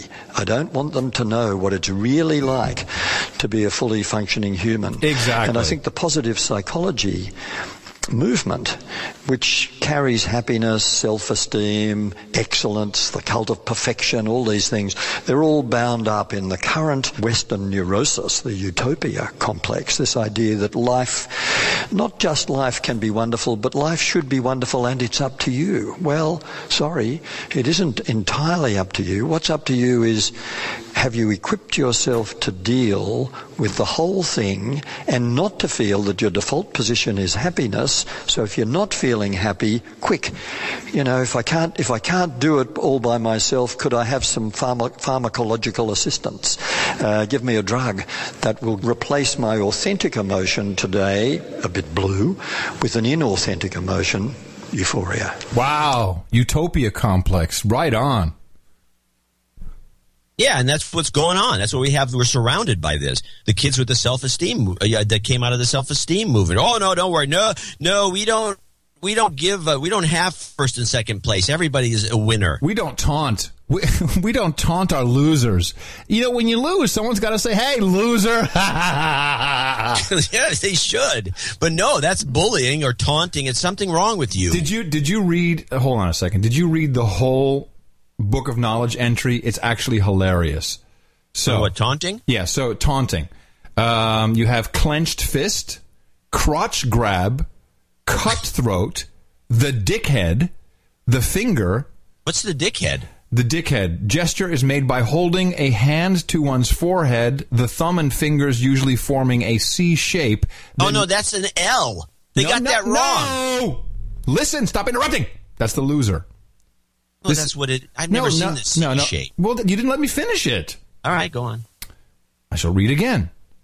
The dickhead gesture is made by holding a hand to one's forehead, the thumb and fingers usually forming a C shape, then moving the hand forward and backward in an arc. The image suggested is a large penis growing out of the forehead. Who does this? Have you ever seen that? Yeah, guilty as charged. You do it? Yeah, whenever I see Jeff Jarvis. All the time. You kidding me? Then you have the finger, which of course is the middle finger. The loser gesture in some countries performed by raising the index finger and thumb of one's right hand perpendicular. That's the loser thing. The shocker, apparently, that's also taunting. If you don't know what the shocker is, look that one up. What's the shocker? Oh, please. John, are you kidding me? Two in the pink, one in the stink? Are you kidding me? You don't know the shocker? Okay, go on. I can't believe I slipped that in there. Tongue. Sticking one's tongue out, that a variation of this, also known as blowing a raspberry, all illegal, by the way. Turkey face. You mean going? Yep. Is taunting? Yep. Turkey face gesture. Well, according to the Book of Knowledge, which lists you as being 4'1" tall, so take that with a grain of salt. The turkey face gesture is Don't you think listing me at 4'1" tall is taunting? Yes, it's totally bullying. It's big time bullying. It's cyberbullying. Wikipedia should be ashamed of itself for letting people bully me on the Wikipedia. You know what? So I'm going to add another choice to my future list. So we have becoming a whore, which is the easiest, but not very profitable in my physical shape. Becoming a Twitter news director. And creating the next browser. Yeah, that'll happen with a Kickstarter. And everyone laugh at me. But I could also become a lawyer and just sue Wiki and Google and just sue everybody all the time for hurting my feelings. That might work. So the V sign is also an insulting gesture. What if it means victory? The insulting version of the gesture with the palm inwards is often compared to the offensive gesture known as the finger. Oh, I see. Yeah, in some parts of the world, supposedly. The wanker. It's the area where people have two dicks. Yeah.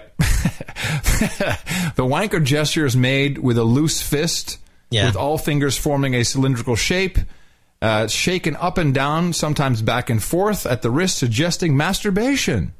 A picture of the young Tony Blair, later the Prime Minister, using the wanker gesture became widely available, although copyrighted in 2007. Really? Copyrighted? This wanker copyrighted. That's funny.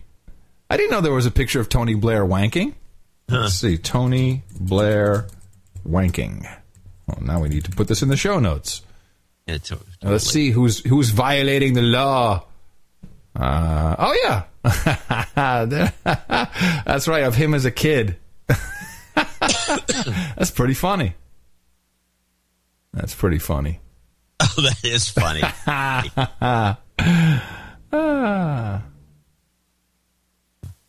Interesting.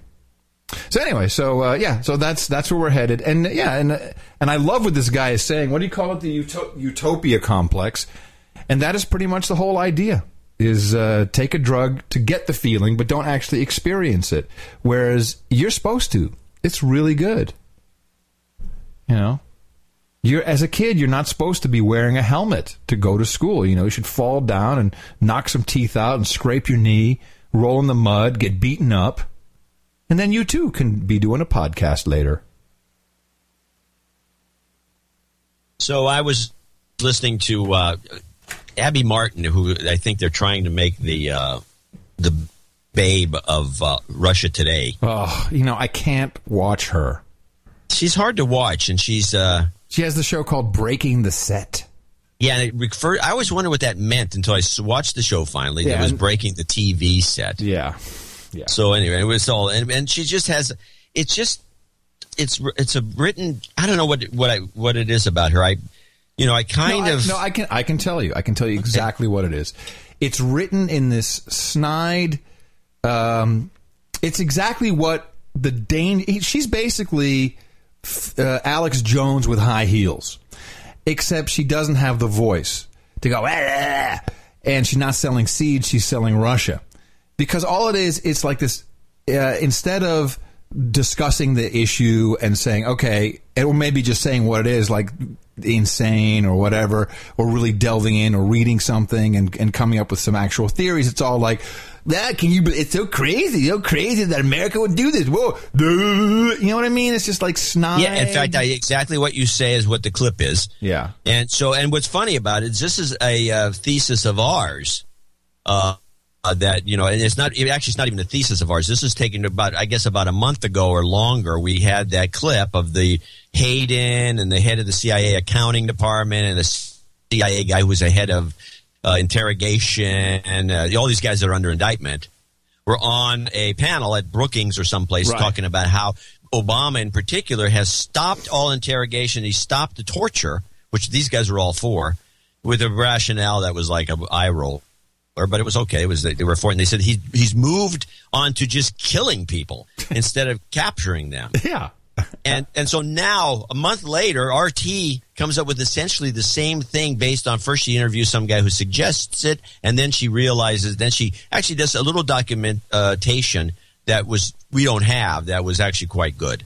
But this thing is still bad. And because this has been so politically bad for Bush and then Obama, even though people seem to... Wait a minute, did she just have the needle scratch sound effect? That apparently is the way they go into their bits. Oh, hilarious. It sounds like a fart. Hi, I'm Abby Martin. And because this has been so politically bad for Bush and then Obama, even though people seem to have forgotten that he said that he was going to close it, it seems like the U.S. is now opting to just kill suspected militants abroad instead of capturing them. I mean, is this just the new policy because of how bad this detention facility has kind of been a scar on the administration? Well, it's been, hopefully that's not the policy. I mean, if the U.S. has gotten to the point where killing people is easier than confining them, that's a sad commentary. What a sad commentary indeed, if it were true. And guess what? It is. According to The Guardian, the lawyer who drafted the policy on drone assassinations, John Bellinger, claims that the Obama administration is ramping up the use of killer robots for this very reason. He says the administration's unwilling to deal with the consequences of capturing these terror suspects alive and having them end up in the limbo of Gitmo. At a press conference at the Bipartisan Policy Center, Bellinger said, quote, "This government has decided that instead of detaining members of al-Qaeda at Gitmo, they're going to kill them." So basically, Obama's drone architect admits that 5,000 human beings have died just so Obama can avoid bad press. Because heaven forbid we deal with the antiquated concept of the rule of law, capturing suspects alive and actually charging them with a crime before blowing them and everyone around them up. Wow, Obama, how far you've strayed. Okay, I've got it. Now, I know exactly what's going on here. I used to see this all the time at MTV, where you get back in the day, MTV, everything was scripted. Just everything was completely scripted out. I was one of the first people who said, "Screw it, just put the title of the video in there. I'll bullcrap my way into it." But everything was scripted, and they bring in celebrities. In fact, Adam Sandler came in a lot. And he was one of the few people that would sometimes go off script. But when you get someone who can't read a teleprompter and you have someone writing in a certain tone, a certain way, you get this mismatch. And that is exactly what this is. Abby Martin cannot read a teleprompter. I could take that exact script and make it sound dynamite. And because the writing is kind of there, but when someone writes... Well, wait, hold on a second before you say that. The writing is kind of there. It's not quite there when you have a sentence like, and end up blowing yourself and a bunch of other people that are around the area up. Yeah, no. Well, this is my point, is when the writer is putting in sarcasm, because that's what it is. They're writing sarcasm. She can't read it. And she's not even that hot. Fire her already. Sorry, it's not working, RT. Hire us. We'll get you the right women for the job. We might have to poach one or two. By the way, Jeff Zucker over there at CNN, you see what he's doing? Yeah, he's loading up. Okay, so there's some hot babes coming in. Hasn't helped yet. But now they're doing these round tables, and it's complete. And so he for some reason he has a hard on. Maybe it's because she has a huge contract for Christiane Amanpour. And they put her in every round table, and it's so unbalanced. Like, you got Anderson Pooper, you got Christiane Amanpour, who thinks she is the shit. She's making faces. When someone says something she doesn't agree with, she makes faces. And her interviewing is terrible. That thing that I didn't play the whole thing, but when she was interviewing Eric Schmidt, who's got me on his Schmidt list. Yeah. Schmidt's list. Schmidt's list. Yeah. Schmidt's list. Anyway. That should be the title of your column, by the way, Schmidt's list. No, that would be changed. So anyway, she kept asking the same question over and over and over. She lost her train of thought. She didn't know where she was in the questioning process. She's terrible. Yeah, and I used to like, and Mickey is still a fan. I'm like, she's not good anymore. You got to watch her. Something happened. Excuse me. Maybe something happened when the ABC thing. Maybe she got too much money. I don't know. Something happened. So, and now I'm going to slowly move over to Boston, because I woke up with some thoughts, and I went looking, and I came up with some stuff that kind of fits into our theory. But so either someone's making stuff up, or this kid who is so shot up, not by his own weapon, we now know, because he didn't have one, that he can't talk, but he's now saying all this stuff. It's just, it's obviously just lies and lies and lies just to keep the story going. It was amazing to hear some of the stuff that was coming out of people's pie holes. And here's Amanpour. She was just really annoying. Well, it just goes to the point that I really hope that one day we hear the story of these two boys. I hope we hear all of Johar's story, because clearly This domestic terrorism, all law enforcement people say, is the biggest threat in the United States right now, bigger than overseas terrorism. So we've really got to get to the bottom of this, and it's incredible to think that they just were able to turn it on, turn it off, decide what to do. Yeah, turn it on, turn it off, biggest threat. So she's reading a script which is really important. She is, I'm just calling her 100% compromised. What is the deal with these British accents on American television? And CNN is the worst for it. Does this impress anybody? Yeah, it was 1940. This is the new thing. We got to have the Brits on because it's obviously truthful now. So now they've got Bear, the ex-CIA guy. He's gotten his script now. Okay. So now he knows what to say, and this is the same thing with Anandpur and Pooper, and then they bring in some woman who, like, from The Blaze or something, just to, we're fair and balanced over here at CNN. Who cares? And then Bear is on the telephone. Anderson, that could be consistent. It could be correct, but there's two things I'd like to say. One is Al-Qaeda has a standard procedure for its operatives. When they're caught, they're to say they did it on their own. They did it at home. They took the design off the internet, that there was no direction. And that's been in place for the last 4 or 5 years. We don't know that hasn't happened in this situation. And number two is I've seen nothing out there to explain how these two young men were able to change the design from the Inspire manual, because it was changed. This is news to me, by the way. This is news to me. So I don't know where he got this intel. There were a couple complicated it was an upgrade, apparently. It's additions added to it on the circuit and the rest of it. On the circuit? So he's apparently seen the circuit board now. This isn't something that they would know how to do. I mean, why did they vary the design? I still think that Tamerlan got some sort of instruction in Chechnya or Dagestan, but that's just a hypothesis. But, yes, they could do it in the apartment. I doubt these Kazakhs were truly involved in the plot. Maybe the wife was. Kazakhs are so rarely drawn into these things that they're probably unwitting conspirators in this. Okay, so I'm going to come back to that in a minute. But so he's saying something very interesting. They couldn't do it alone, impossible. What's going on with the Chechens? So I woke up the other day. I'm like, okay, now I'm starting to figure it out, because these guys, they were in not a free school, not a very expensive school, but $10,000 a year for tuition at least, which I don't have $10,000 a year in extra tuition. If my daughter said, "Hey, Dad, I want to go back to college," I'd be like getting on the loan train. Trust me. So I don't have that kind of money to send not one but two kids, whoever's paying for this. There's some talk of a scholarship. Okay, scholarships come from many different places, not just from athletics, but also from, agencies. The guy's driving a BMW, and a little extra thing I learned about the BMW, which I didn't know, and I went looking for the picture, and I found it. Pooper talks about it. Enormous bill, and spent multiple billions of dollars to even other than the Patriot Act. The idea. Listen carefully what Pooper. So they're talking about how everyone's failed, but listen to what Pooper says about the license plate. Yeah, of creating a national intelligence office. Right? Don't we have the whole purpose was to avoid military intelligence complex right now? I'm still so struck by the Kazakh students and the U.S. students driving around with a license plate that said Terrorist 1. What on it, idiots. And that they would. Did you hear that? Did you know that he had a license plate that said Terrorist number 1?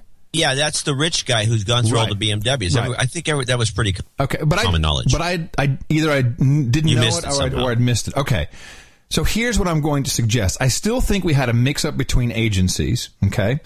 And the CIA, most likely, had these kids on their payroll. And maybe even the other kids whose visas had to be checked, because they were like helping out. I think this is very common. Like, come over here, we get you in school, we're going to give you an education. You could, hey man, you're rocking, you're with us.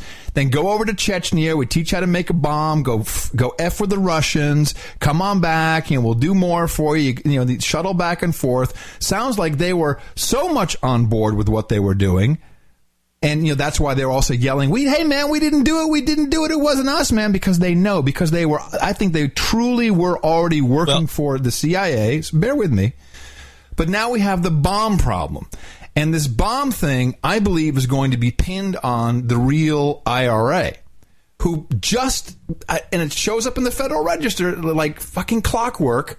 The president says, based upon a review, blah, blah, blah, blah, the real Irish Revolutionary Army is a foreign terrorist organization, shall be maintained with that classification. Shows up out of the blue. Boston, of course, well known for its connection with Ireland. Lots of money going back and forth. And here's Bear again. And if that's the case, having learned all of this online, they apparently didn't meet Anwar al-Awlaki. Of course, he's been dead for a while, but even before, had they been, germinating this for a long time. And again, these are not bumbling idiots. They put a bomb at the biggest sporting event in Boston and killed 3 people and injured 200. They're not bumbling idiots. And I think that this is... I second that. You don't do 2 bombs in a crowded area with all those cell phones command detonated without some instruction. But Bob, if Russian authorities... Okay, now here's what I'm going to tell you. Here's what happened. And whatever the crosswire was, whatever the interagency problem, they didn't get the video. They were supposed to get video of these idiots putting... who were programmed. They didn't, and again, I've said this before, these guys didn't know it was going to blow up. They knew they were supposed to put the bombs in, and the agency was trying to get them on videotape, which is why they keep saying they have the videotape of them dropping it off and then walking away like nothing, no care in the world. And I can just see this. So imagine this, and it's like a TV series. The CIA sitting there watching the cameras. They're getting the guys. And then all of a sudden, just as the money shot is supposed to take place, where Johar is putting his backpack into the trash can, some FBI fed is right in front of the lens. And the guy's like, move out of the way, you idiot! Oh, Jesus! We didn't get it. So they don't have that video, which is why they asked everyone who had a camera, what do you have? Did anyone see anything? Because we missed the shot. And now they don't have it, but they just say that they have it. And we know that even the governor hasn't seen this. And, right, but right now they're working on it. And so now they're working on it. Creating it as we speak. Recreate it. It's going to, Spielberg, whatever they need to do. It'll have a lot of flaws, and it'll be, that's the problem. Now, but meanwhile, we have to propagate the meme. And so why don't we just bring in Sanjay Gupta? And, what? Oh, yeah. And proof, science, fact, that you can now prove that these guys have an actual brain disorder. Fact. And it's reproducible. We can just check anyone's brains, and it's very obvious, because when you walk away from this, when it blows up and you have not a care in the world, you are mentally ill, and there's a guy out there who can prove it. Some of the most important clues in the Boston bombing investigation may actually lie inside the brains of the suspects, possible abnormalities that experts say could have predisposed them to this kind of horrific attack. Here's our chief medical correspondent, Dr. Sanjay Gupta. In the wake of tragedy come the inevitable questions. What makes a killer? Is there a switch that turns on a rampage? And why? Why would someone do this? You can just say the person's evil. I think that's 13th century thinking. I think we've moved beyond that. Adrian Raine is a criminologist. He's also the author of a new book, The Anatomy of Violence. He has spent more than 3 decades studying cold-blooded killers. He says there are biological explanations for violence. And Raine is convinced that brain dysfunction may, in part, explain the terror unleashed in Boston. Were they just completely normal people who just decided one day, you know what, we want to create mayhem? I don't think so. I think it's more complicated than that. Raine says he first saw echoes of his own work with violent criminals when this image of 19-year-old suspect Johar Tsarnaev was released. While others were running away, he was just walking away as cool as a cucumber. I mean, that really struck me, because I've seen this before in psychopaths and murderers in prison. And then there were these photos of the brother who was killed, Tamerlan Tsarnaev, boxing. We've found a neurological abnormality in the brain. Now, please bear in mind that if you're not smiling, or if you are using, what is the term, furtive? Furtive movements. Furtive movements. It's all a part of this. Predisposes to violence and psychopathy, and it's also been found in boxers. And by the way, get a British accent? Fact. This is called cavum septum pellucidum. During fetal development, as the limbic regions begin to expand and develop, they compress or fuse the two leaflets of the septum pellucidum together.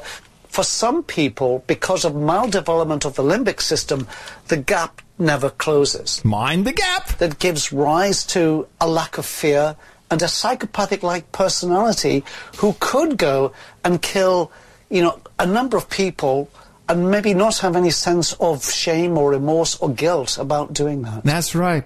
Check out the whole video in the show notes at 510.nashownotes.com. So it's obvious. Had brain damage. He can prove it. The septius liquidus noccidus. Well, one interesting little tidbit that came to mind as you gave that analysis. The one guy with the terrorist number 1 license plate was one of the 3 students that took the backpack and the laptop.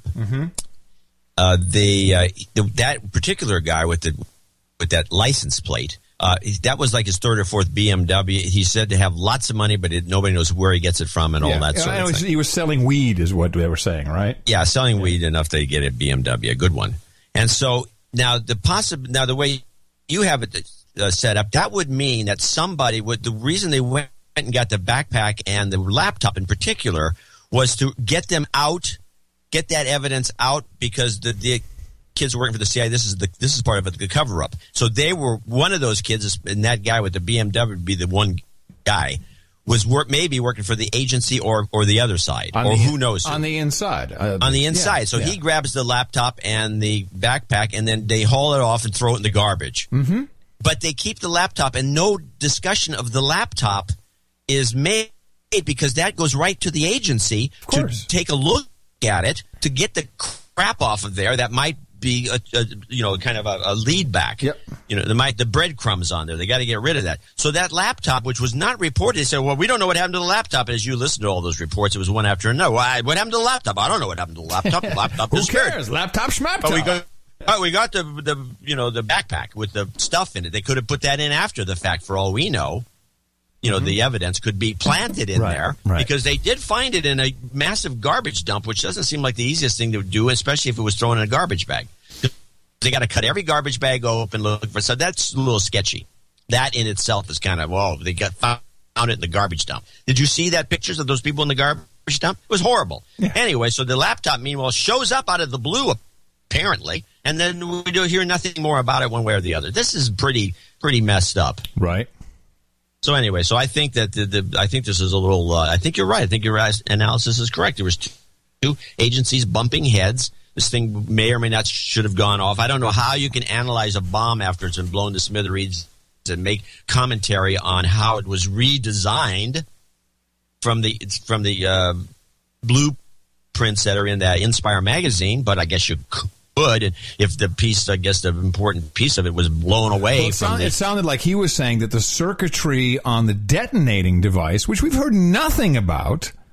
I've not heard anything about the circuitry, which apparently, there's pieces of it. I guess someone knows. But this Bear guy, his job is to put something, and who makes bombs better than anybody? The IRA. You watch. Put that in the red book. IRA, get the real IRA. By the way, there's the IRA, there's the real IRA. Just classified as a foreign terrorist organization. Why? All of a sudden. Boy, that's convenient. It shows up in the Federal Register. This, 2 days ago. Who makes bombs best? The Irish. They're mad bombers. In fact, when Mickey's car was bombed, when her car was rigged with a bomb, they sent the car to Ireland for them to check it out to see if they could figure out what had happened. Because that's where you send your shit. Those guys know how to deconstruct that. And Boston, hello, Ireland. You watch. It's gonna get pinned on them for some reason. And now, of course, they're an actual foreign terrorist organization. Isn't that convenient? So while you were doing that, I was listening to a psychiatrist, a psychologist who's very strange background.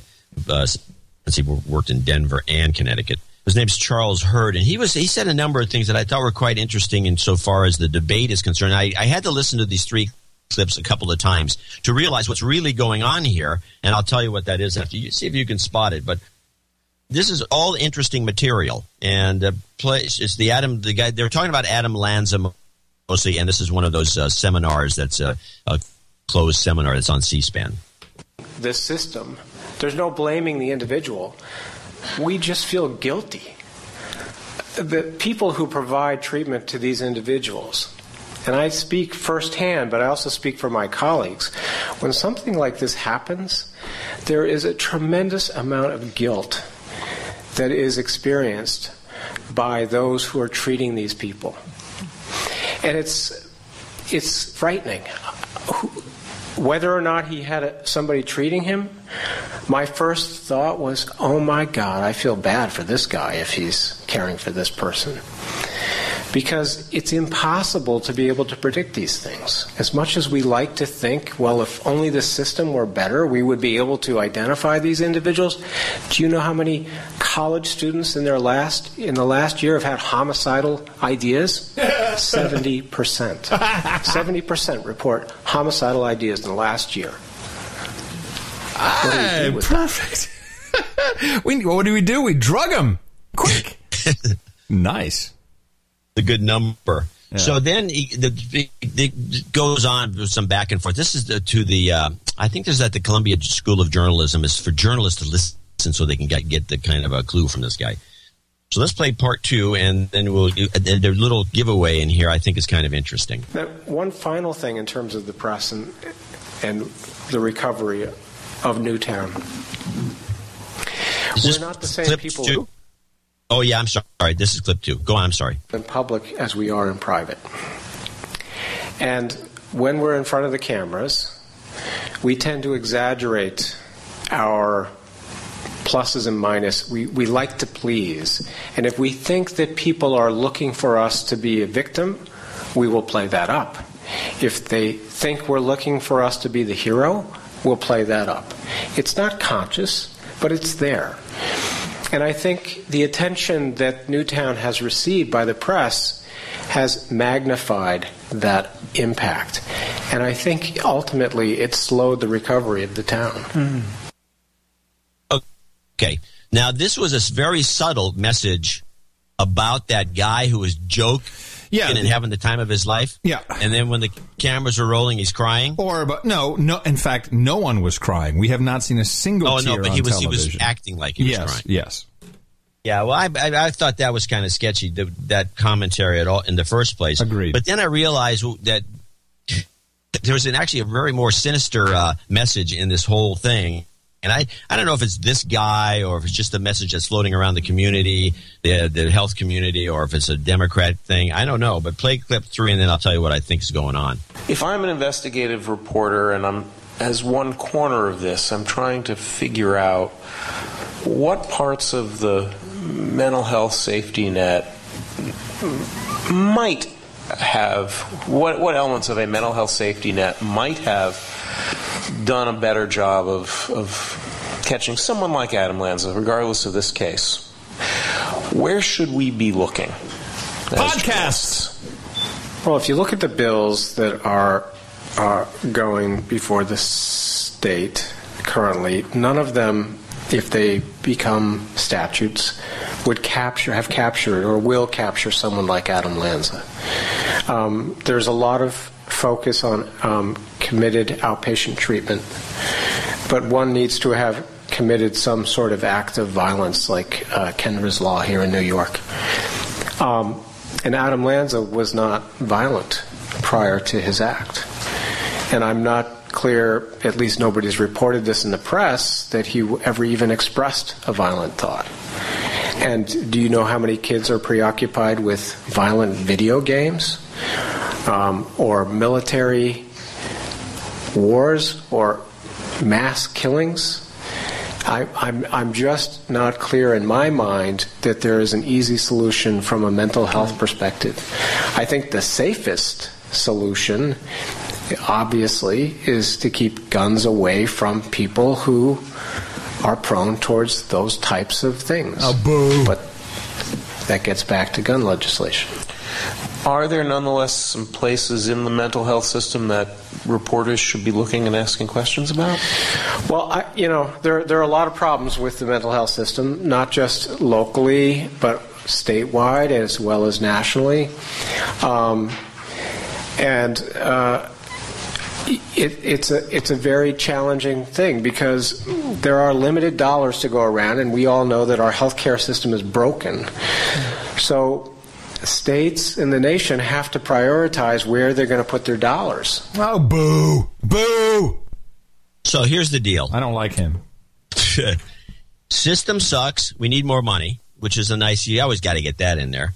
Safety net can and never will work because of situations like Adam Lanza. He could not be caught with all these new rules and regulations and ideas and even turning the guy in if he was seeing a shrink. Yeah. Doesn't work. I know what'll work. Fluoridate the water. Put some lithium in there. What he's Chemtrails. What he's really saying here is that, yeah, we should keep guns out of the hands of criminals, but because we need to be safe, we should just ban guns, period. Oh, yeah. This is a gun grab. Oh, yeah.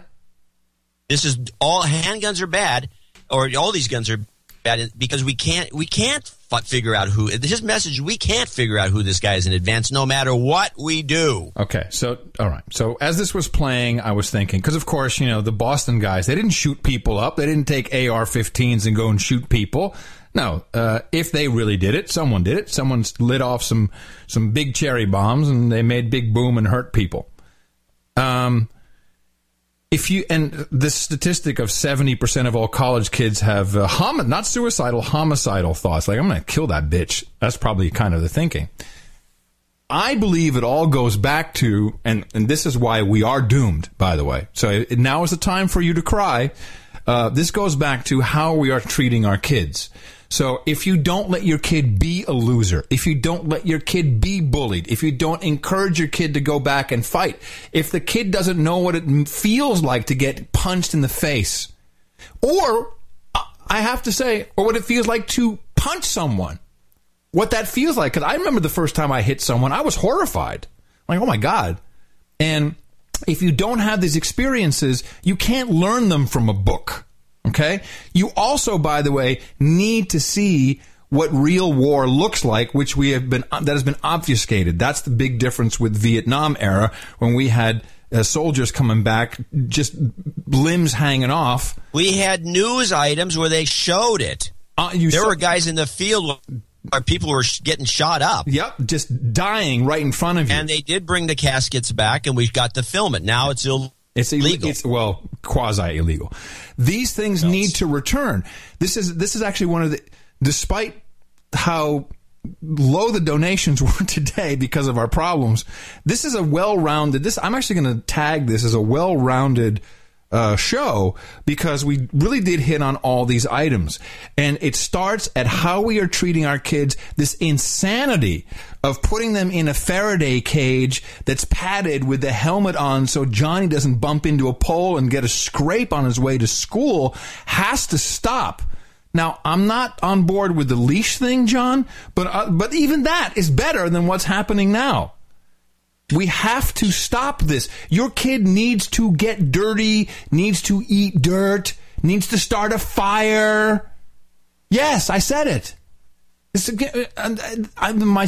Maybe I'm dying soon because I keep getting these flashbacks of when I was a kid. I think it's because of where we live in Austin, and we walk on the street and like, wow, this is what it used to be like when I was a kid. You walk on the street, you go down to the creek, you try and shoot a frog with your BB gun, and then you kind of felt bad when you hit him and he was alive, shit, I don't feel good about that. And then you start a fire, and then it got out of control, but then you put it out, and you were, whew, man, we or maybe you didn't, and the cops had to come, and you run away. This is all important stuff. It's important. This is how you form real human beings with real experiences, not stuff that is just made by movies and video games and television. Real experiences. In fact, John, here's the real business. Reality camp. You and we bring these kids in, and we just beat them up. Yeah, this would be a liability to the highest order in terms of the legal aspects of it. No, that ain't going to happen. Well, it was a fun idea while it lasted. So anyway, those of you with parents, take that into account. Go move somewhere where this behavior is accepted. I will say, Austin, in some places, very accepted. Some places, exactly the opposite. Really bad. Really, really bad. But I love it when I see kids running around in the market on Saturdays in Republic Park, tripping, falling, crying, bumping into each other, like mud, all dog poop on their face. I love it. That's how it should be. It's good. John, come on. Am I right or wrong? No, I think you're basically right. Okay, thank you. Except for the dog poop part. So if you're not going to go in that direction, then I have a clip. Oh no! Wait a minute. Really? Of women that have been brought up with getting with this problem, and you have to listen carefully because there's a bunch of different women here. This is about the big biker thing. That this is what the Burning Man of motorcyclists is called Sturgis. Yes. They all 500,000 of them drive out here, and there's this huge area that was put together called Buffalo Chip, and it is where all the camping takes place. And these women work there, and they want to all become Miss Buffalo Chip, which is cow poop, right? Yeah. Yeah. And they go on about how great it would be for their career of awesomeness. And it's a lifetime goal and all the rest of this mediocre bull crap. And they're all dumb. And it's hard to hear it because it's overproduced. It's on the Travel Channel or one of these things. And they always have to have a lot of music behind everything. So you can't, it's horrible. But you can get an idea of where this country's really going. Ultimate biker babe. It's Miss America with piercings and ink. My name is Cherokee. This is my first time to be at the Buffalo Chip. And we are basically here to just promote the Buffalo Chip and help out with this whole sexy feel of it. I want to be Miss Buffalo Chip. That is my ultimate goal. I'm here to win. Although competing for Miss Buffalo Chip is just another part of their job, Cheryl and the rest of the girls really want to win. To be Miss Buffalo Chip is the next big step in my life of greatness. We have to dazzle everyone with our wits and our charm and our good looks. Cash prizes and a trip to Jamaica are at stake. But Misty has her own reason for wanting to win.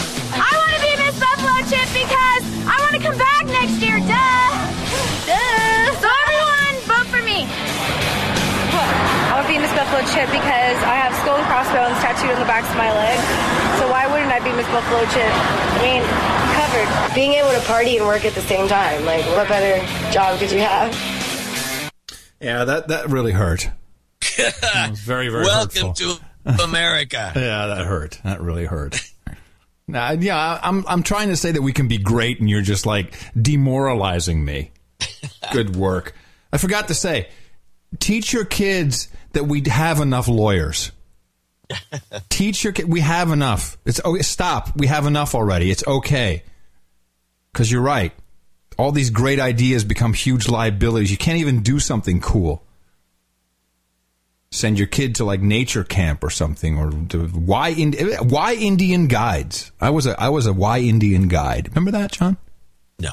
You don't remember the why Indian guides? I never heard of it. Oh, let me see if they still exist. Hold on. Why? As in why? Why? Yeah, as in the letter Y. No, as in the letter Y. Indian guides. I wonder if they still exist. YMCA Indian guides. There you go. Oh, YMCA. No, but it was the Y Indian Guide. Here, Y Indian Program. Yeah, Y Indian Guides Program and History. Oh, it's hosted on GeoCities. That doesn't bode well for the Y Indian Guides. GeoCities is gone. What is Y Indian Guides? For the past 60 years, Y Indian Guide programs have offered thousands of elementary school-aged children and their parents opportunities to laugh, love, grow, and learn while spending quality, planned, one-on-one time together. I remember it. Well, of course, my dad gave up after like 3 meetings. Thanks, Dad. Because, if your dad couldn't go, then, it's like you couldn't really get, it was like weird. But, we do like American Indian stuff, It's kind of like, it was kind of like a cool... Aims. What? 1, to be clean. I'm going to read you the aims from the YIndianGuides.org. Aims. 1, to be clean in body and pure in heart. 2, to be pals forever with my father/son. Yeah, how'd that work out? 3, to love the sacred circle of my family. 4, to be attentive when others speak. In other words, shut up. 5, to love my neighbors as myself. 6, to seek and preserve the beauty of the Great Spirit's work in forest, field, and stream. Yes. Yeah, that's a winner. No, but you know what? We went into the woods and we, made fires and we cooked stuff like, squirrel. Squirrel. Yeah. Squirrel. Absolutely. It was good. And when we enjoyed the land. And then, I remember one kid almost drowned. Or, we were doing a pool thing, and it was good. I'm like, oh, man, look at that idiot. He almost drowned. It was good. It's good. All right, but well. Now you can't laugh when the kid's almost drowned. Well, but you do have to smile all the time. So how does that work? I didn't know anything bad was happening because everyone was smiling. Hey, what is this Becky asked Adam? Is that worth it, or are we not going to do that? Because I've been looking at that. This is a question. The problem is I left out the answer, but just imagine. That's okay. This is what I want you. This is typical with CNN stuff. I want you to assume this person's asking you this question and tell me if you can even make heads or tails out of what she's asking. Because Mark Zuckerberg told us recently in a huge press conference, didn't he, in a huge event, that mobile growth is where it's all at, and he talked about the new mobile Facebook environment where mobile will effectively be your operating OS on your phone going forward. That's where they see the growth. Do these numbers underline that that's where users see Facebook going forward or not? Becky, if you were a real doll, you'd be taken out of production. Okay, this is what an idiot. Another one that gets fired. But they got long-term contracts on people like this. They can't get rid of them. But she's got the British accent, which gets an automatic pass. I will leave you with this being my last clip for the day. This has to stop. Okay, we've got nothing but these moronic Brits coming over. It's like they don't have enough going on in the UK. Maybe they've all been pooped out. I don't know. What is this with the Brits in our news? And Charlie Rose has the editor, I guess, of the Financial Times, and when I hear this, it just makes me want to puke. And it's still not entirely clear to me what he's really trying to achieve in terms of legacy. Let's hope that Lionel's right and the legacy will be a big deal on the budget and the debt, because that really would be a fabulous legacy. Yeah. But if we see 3.5% growth, 2014-15, no conflict with Iran, President Obama will go down as one of the top American presidents. Really? I believe so. If you think of the bring the economy back to 3.5, 3.5, and somehow solid Iran economic legacy, gives up all of its ambition, or no war abroad. Right. He'll have brought the troops home. I'm writing the biography already. Yes, I know. And you can even hear Rose going, yeah, I know you are. I know you're running a biography. Hagiography is what it would be called, as we've learned from John. But this has to stop, okay? And I have nothing against British people at all, but the way you are being used here to get ratings, and you probably know it, but it's annoying. It really is becoming annoying to me, and we're going to have to start some kind of campaign where we need to turn you off if you're British and I'm doing news here. Go to the BBC. Go work for the big pedo bear. So I have one clip that's interesting because I'm finding more clips like this. This will be the last clip for me. Which are this short, too. It's this kind of weird innuendo that has something to do with the plot, but sounds more like some sexual thing, which won't take long. What do you think? That's great. It won't take long, will it? That's all I got. That's great. All right. Well, are you sure low donations are because of Google, or is it just because of... Well, we're blaming Google. Yeah, sure. Hey, no people. coincidence. A coincidence? I think not. Please help us out. Donate.curry.com. Dvorak.org/NA. ChannelDvorak.com/NA. We need help. Help! Yeah, and also go to the Dvorak.org/NA site, and then if you get it, if it comes up with a message, go and say, there's nothing wrong with this site. Yeah, there's nothing wrong with it, people. And, and by the way, NoAgendaArtGenerator.com is down. Nice. And why is that? I don't know. It's stuff we don't run. Show's over. It's done. Out. History. All our art is now offline. You're going to run us out of town on a rail. Yeah. I'm sure it's related one way or the other. Woot! No Agenda Producer Update is live on the stream right after the show today. So have fun with that. And again, we really do need your help, so please support us. It is still the best podcast in the universe, but for how long? That depends on you. Coming to you from Austin, Texas, home of the Y Indian Guides. In the morning, everybody. I'm Adam Curry. Yes, indeed. I'm John C. Dvorak. Yeah, we'll be back on Thursday right here on No Agenda. The best podcast in the universe. Dvorak.org/NA. What do you think? That's great. It won't take long, will it? Shut up, slave.